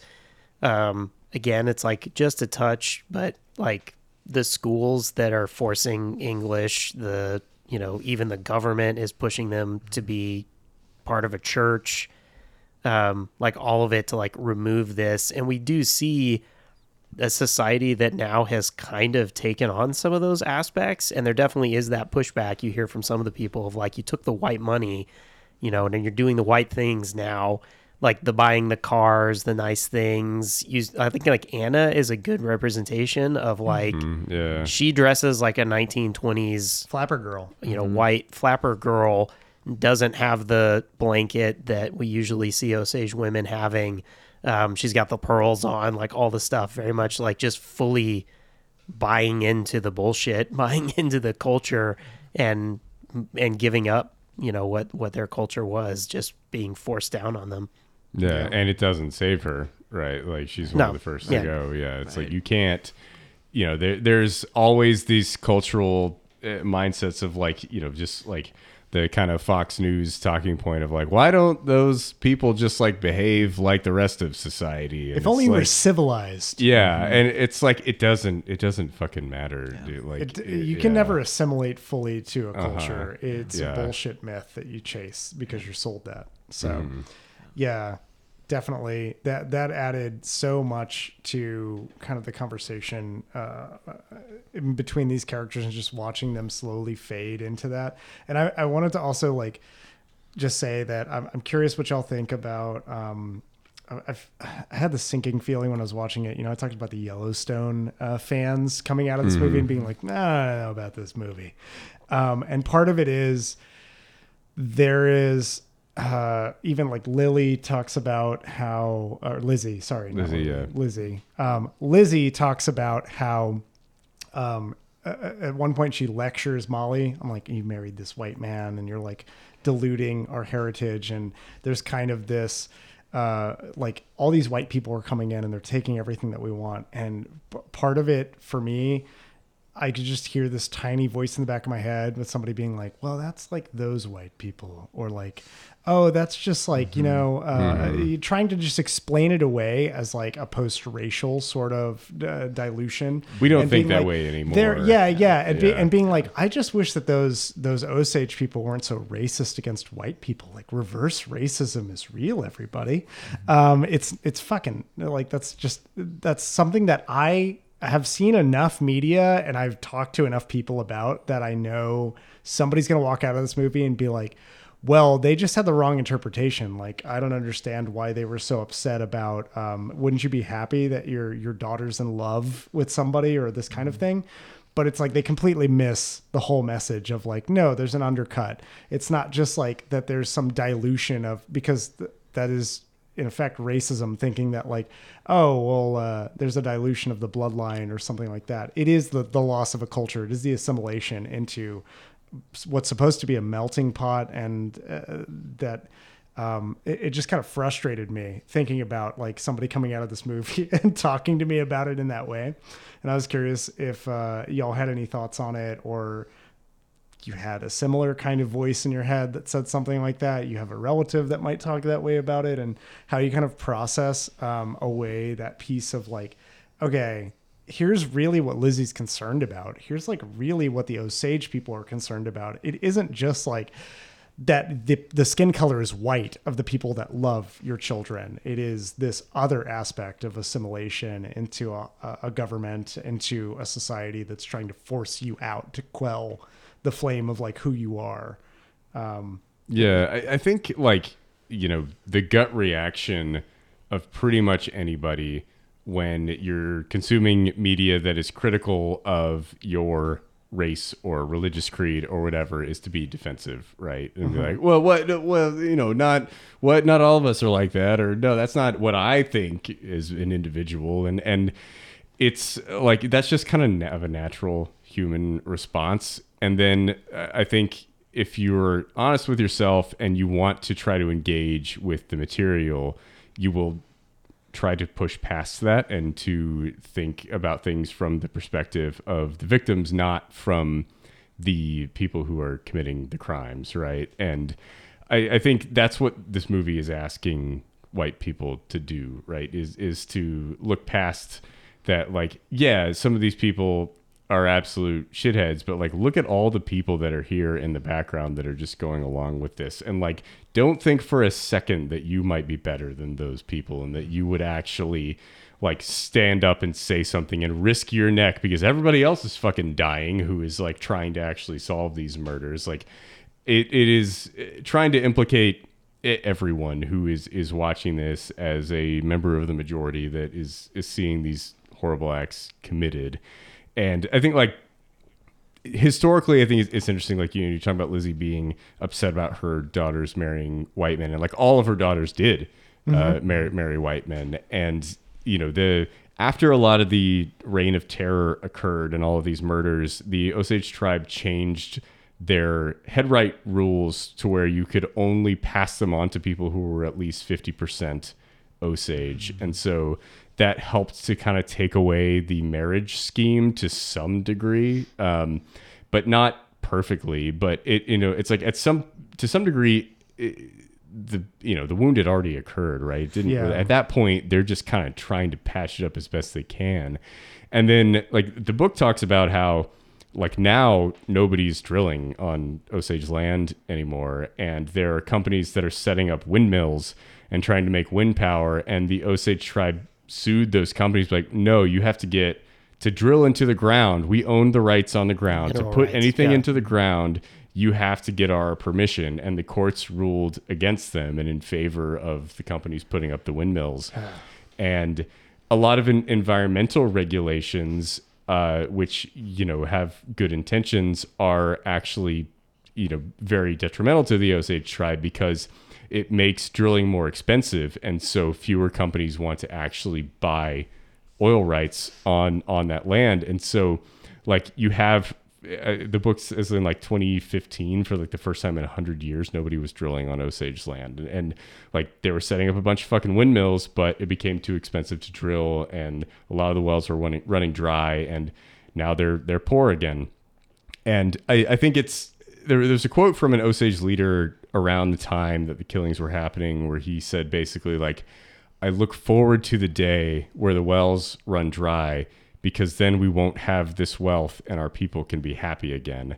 And, you know, a lot of the Native American heritage is around being hunter-gatherers and being a very socialist community, that there's no ownership of property. You just live in a group. You have people that hunt, you have people that do domestic duties, and like you have people that gather and you do stuff for the group as a whole, right? Like there's no property ownership, there's no hierarchy. It's just kind of the group and helping everyone as a whole. And it's not possible for them to live that way anymore, right? And, you know, the thought like maybe when we don't have this wealth anymore, we could be happy, but it's like you can't really return to that state where they were at that point, because we've just fucking sown capitalism over everything, and you can't actually live as a hunter-gatherer anymore. And it's just every piece of land is owned by some white dipshit, and you can't just like hunt and gather on their land, right? And it's just fucking sad, like the way that this is all gone and where things are right now.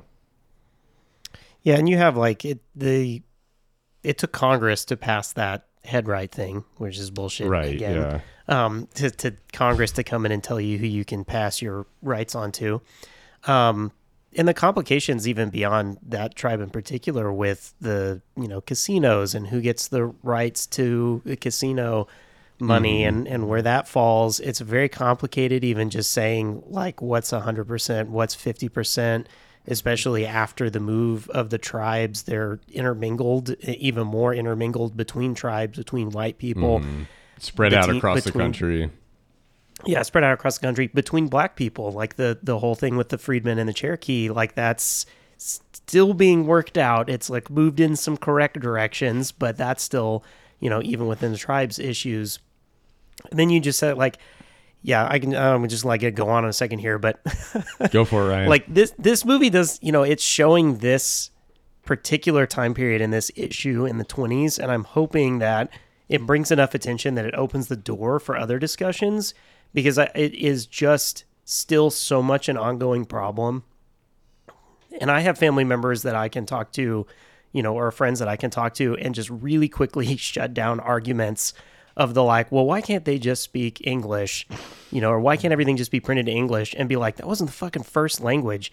And then you go in and you're like, if you do that, if you say that's what it has to be, you're killing these schools in these tribes and killing a language that very few people speak anymore. And you're like, oh, well, let's, we'll just put a wall up and that'll handle everything. And you're like, but where? Across these tribal lands? Like, you're going to take them away so that you can just build your wall because that's the easiest fucking solution you think you can come up with. Yeah. We started selling back public land to just sell to these industries to let them do whatever they want on it. Yeah. Like, those problems are there. And then there's like the complete in your face of like, well, what about the history of my football team and their name, baseball team? And it's like, what, their history? Like, that's the problem you have?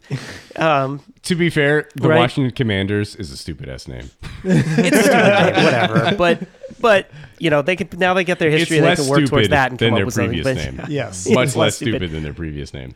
But you still have teams that are still putting their, holding on to The Florida their State stupid shit. Seminoles and yeah. Atlanta Braves. Yeah, that's Atlanta a tougher Braves, yeah. relationship. There are certain schools like Florida State where it's a tougher conversation, a tougher relationship, because of the, and like even further, you can be like, well, now everybody can call themselves Vikings. Is they're all fucking dead? Like, is that okay? Yeah. Right? Like, these Well, things the are Vikings complicated did the issues. violence. They did the pillaging. They were into that. Yeah, maybe they're okay with Yeah.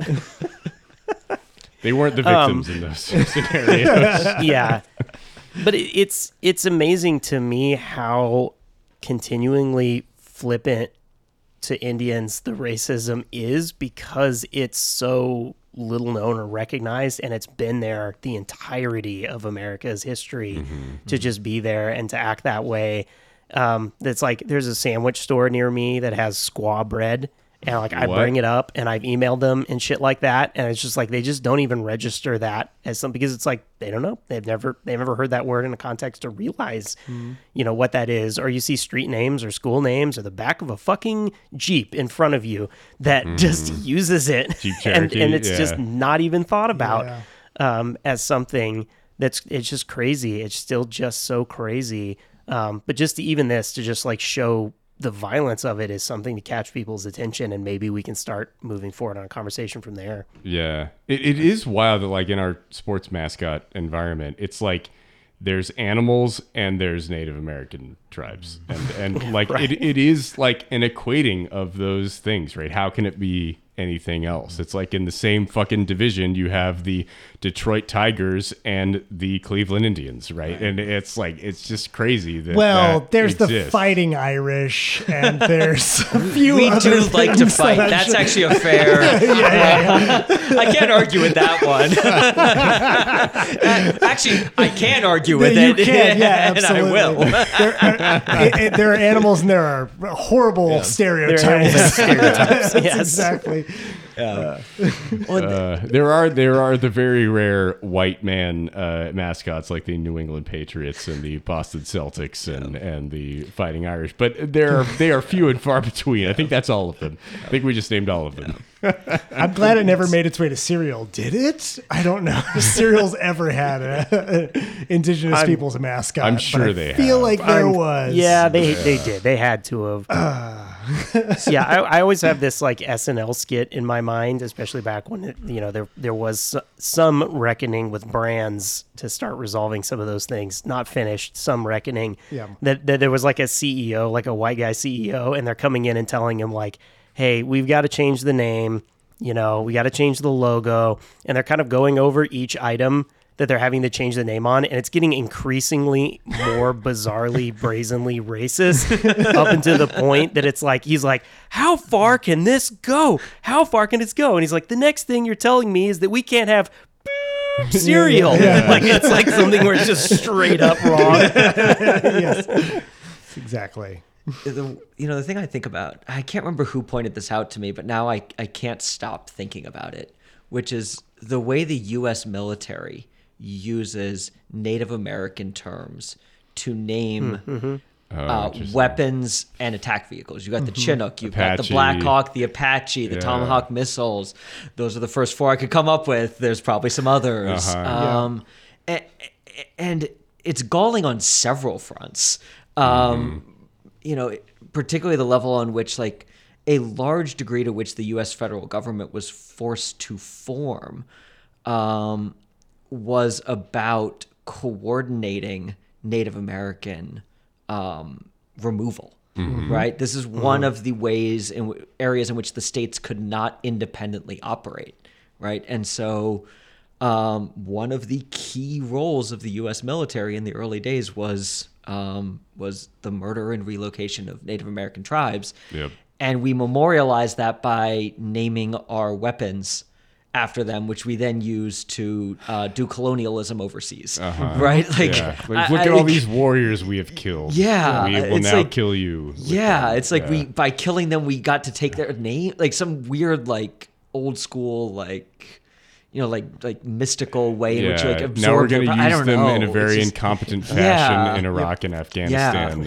And I don't remember. I didn't come. We're going to sell them all to Ukraine, and they're going to fucking sell them to a bunch of Nazi sympathizers. I don't remember who pointed that out to me, but it just it lives rent free in my head, and it's constantly kind of coming back up. And as we were talking about this, I couldn't stop thinking about that. It's a truly like ghoulish aspect of our military on top of all the other ghoulish aspects of it. Is there an aspect of our military that is not ghoulish? It's not ghoulish, yeah. So much of the growth of that, right? The cavalry, the troops, but I'm like even further. Jesse Plemons steps in. He's like, "Oh, I'm a former Texas Ranger." Texas Rangers. Fucking Rangers. Oh, which is a baseball team now. Yeah. Yes. I mean, the horrible history of Chuck Norris. No one wants to go there. That's just.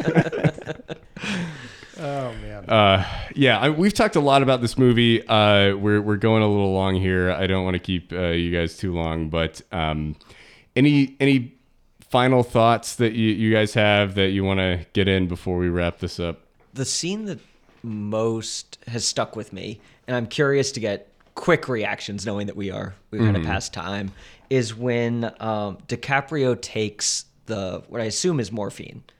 And the fields around him are burning. And he has this like melding of like a vision and like the reality. That shot is fucking it's badass. An incredible scene. Yeah.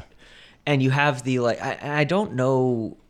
Again, it's so hard with a movie like this not to draw parallels to the sins of America's past. And so you see this man riding by on horseback as these men are kind of like beating the ground with sticks, I guess, to kind of like cut the path off for the fire. And you can't help but think of like the overseer on a slave plantation, right? While this fire burns, and it's such a striking scene. And I would be remiss to kind of end this episode without just mentioning in passing that like I don't fully know what to make of it, but it really stuck with me and really affected me. Yeah, it's a really well done sequence, and there's also the insurance salesman that's like, wait, that's Bill Halesley. I just sold him a $30,000 fire policy last week. Looks like he got some work for tomorrow morning. Just so casually joked about too.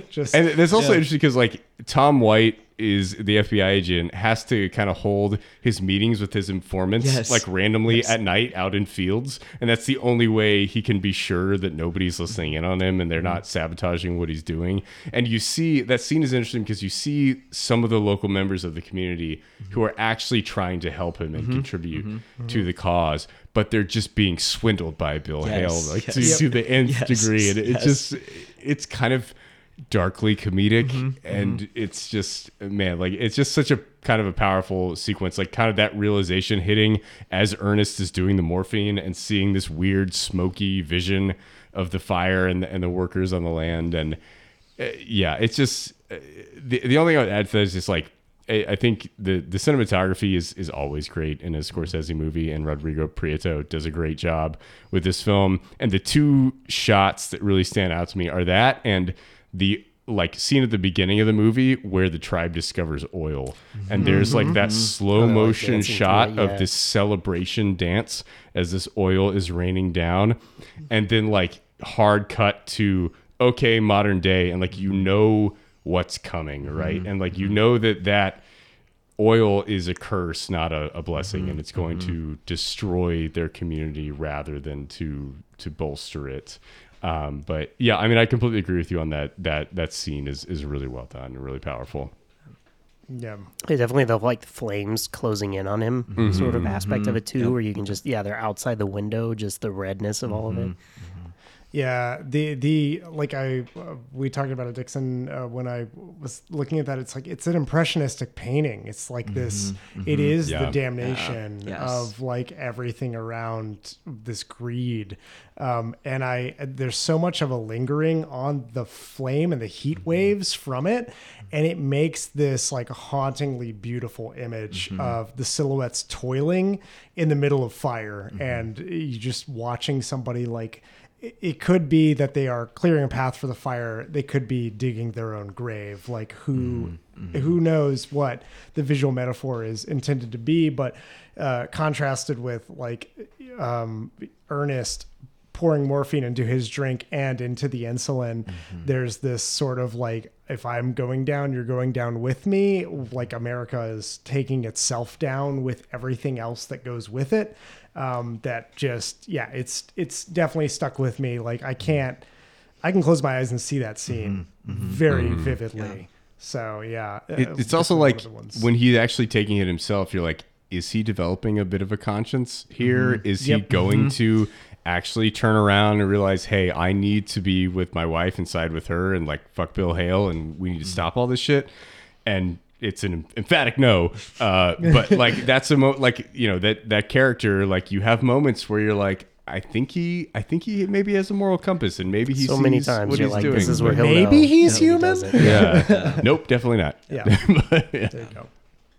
Yeah. We talked a little bit on the ending scene with the built around the radio play. That was something that Darla was really like not into. She said it was a little too disjointed. I think kind of what you said, Dixon, of like you had a good capping ending moment and then you like stop and do this.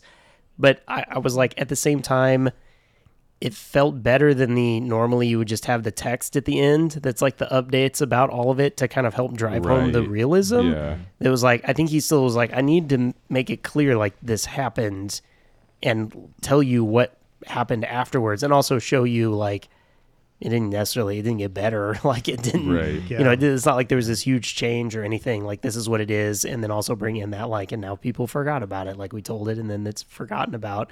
I liked it. But I agree, it was like a little disjointed. Darla had said, she was like, maybe if they started the radio play and then you went in and then you came out on the radio play. And I was like, that's almost too much. Yeah, that's a framing. Yeah, it was almost too much. But she was like, maybe just see them setting it up and then you have the whole thing and then you come back and you're like, oh, that's what that was. I was like, okay, maybe. I was like, I don't know. I was still like, I got why he did it, but also at the same time was like mixed feeling about it though. Yeah, the more I think about it, the more I really like the way it ended. And I think like, again, at first I was like, man, you're really kind of pulling the rug out from under this powerful ending of this movie. But I think like within the broader historical context and thinking about how true crime pervades our modern society, and we don't fucking care about the victims of those crimes. It's There's the like, entertainment of them dying. That's interesting. That's fun. And then we move on to the next thing. And like, I think that is kind of important to cast the film in a modern context and to think about like, oh shit, this isn't just a thing that happened 100 years ago. This is a thing that we're still doing this today, right? We're taking these horrible stories and we're exploiting them for profit and, doing a million documentaries and podcasts and Dateline NBCs and all these things. And it's just all like, we never think about the victims of these things and how they might think about their story being broadcast across the world. And I think like, Scorsese has done this a lot in his career where he's adapting stories that like maybe are true or just like the person who did it says they are true, right? It's like, it's unclear how true Goodfellas is or how true The Irishman is or how like The Wolf of Wall Street is pretty well established. I think that's pretty much true. But like a lot of these stories, he's basically taking this person's account, being like, I like some of the aspects of this story and I am going to exploit that for my own artistic vision. And him kind of inserting himself at the end of the film, it feels like almost an indictment on his own career and him questioning what he has been doing with himself since 1990. You know, like he didn't really do that much before Goodfellas, but he's done it a lot since then. And I thought that was a really fascinating way to wrap it up. And it is jarring. Like it's a very kitschy, weird vibe at the end of the movie that is not what the rest of the film is doing. And it like I was telling John after we walked to the theater, I was like, I don't think I liked that. But like now the more that I think about it, the more that I think that was kind of the perfect way to wrap up the story. Yeah. And I agree. I'm like so hungry for a second watch that being able to like now recontextualize it. Like I wonder how I'll see it next time. Mm-hmm. For sure. Cool. Well, we have talked a lot about Killers of the Flower Moon. We could probably keep talking for another couple hours, but I think we're going to wrap this up. So, John, would you recommend this movie? Like, come on, why are you going to ask me, man? Why are you going to fucking ask me? Because that's what we do here, I John. absolutely would recommend this movie. Yes. I don't even have to explain why, because we've talked about it enough. So, yeah. All right. Eric, would you recommend this movie? I mean, yeah, twist my arm, I guess so. If I got to pick, yeah, I guess. No, it was absolutely fantastic. I couldn't recommend it more highly. All right, Ryan. Yeah, I mean, this is like everything about this is perfect. Like this should get so many nominations. Mm-hmm. Like we didn't even talk about music and score, but John like mentioned that it. also I was mentioned really it interesting. roughly. Yeah, a little bit. We didn't talk. You know, it's like we could keep going. Robbie Robertson's but his mom is full blood Native American, and I learned that reading like reviews this past week, and I didn't know that, but I was so sad to hear that he passed. I didn't even realize that until I watched the movie, and it said like in memory of Robbie Robertson. I was like, oh, holy shit! Like I had no idea, and I really want to go back and rewatch The Last Waltz now, so I'll probably do that this week. But that's really sad to hear that he's gone. Yeah, but absolutely recommend. Darla absolutely also recommended it. That's we rare. went and saw it. Yeah, no, this was like a full. She was like, especially for it being that long. We went and saw it in the IMAX as well, and she was like, I'm surprised no one got up and went to the bathroom. And I was like, I don't think anyone could. I was like, if someone would, like everyone else would have to too, like almost turn around to the projectionist and be like, hey, can you please hang on? Like we're so gripped, but everyone's like, let's get 5 minutes. I just peed in my soda cup during the movie. I wore Depends. Cool. I would also wholeheartedly recommend this movie. I think it is a fascinating twist on the Western. Actually, we were talking a few weeks ago. I think it was when we talked about High Plains Drifter, when we were talking about Westerns. I was like, it'd be interesting to see a Western from the perspective of the Native Americans and seeing white people as this colonizing evil force. And I think this is the closest thing we've gotten to that. I don't know that it's fully from that perspective, but I think it's a fascinating film, and I can't wait to see it again and to really unpack everything that it's doing. So, go watch Killers of the Flower Moon. It's in theaters, probably wherever you live. I have been your host, Michael Dixon. With me, as always, John Garcia. I said it before when we watched Sound of Metal. I wanted to see movies made by deaf people. Now I'll say it with Killers of the Flower Moon. I want to see more movies made by indigenous people. Exploitation or otherwise, go for it. I just want to fucking see more indigenous voices on the screen, you know? There you go. And our special guest. Hey, Eric, thanks again for having me, guys. Please, next time you have a guest on, give them a heads up to write a couple jokes ahead of time. I can't promise they would have been any better than what I came, than me just calling you out on it. Yeah. But I could have come up with something pretty terrible if you'd let me. So next time. And as always, Ryan King. I don't like whiskey. I love whiskey. There he is. God damn it. I was going to follow up with that line. You're not going to get to now.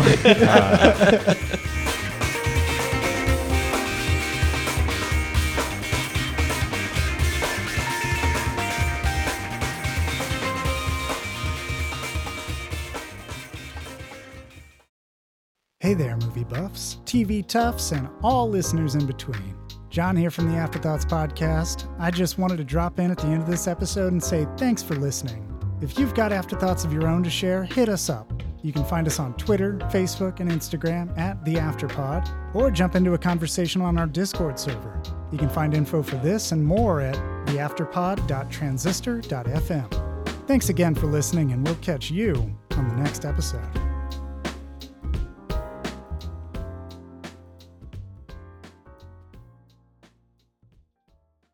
I don't like whiskey. I love it.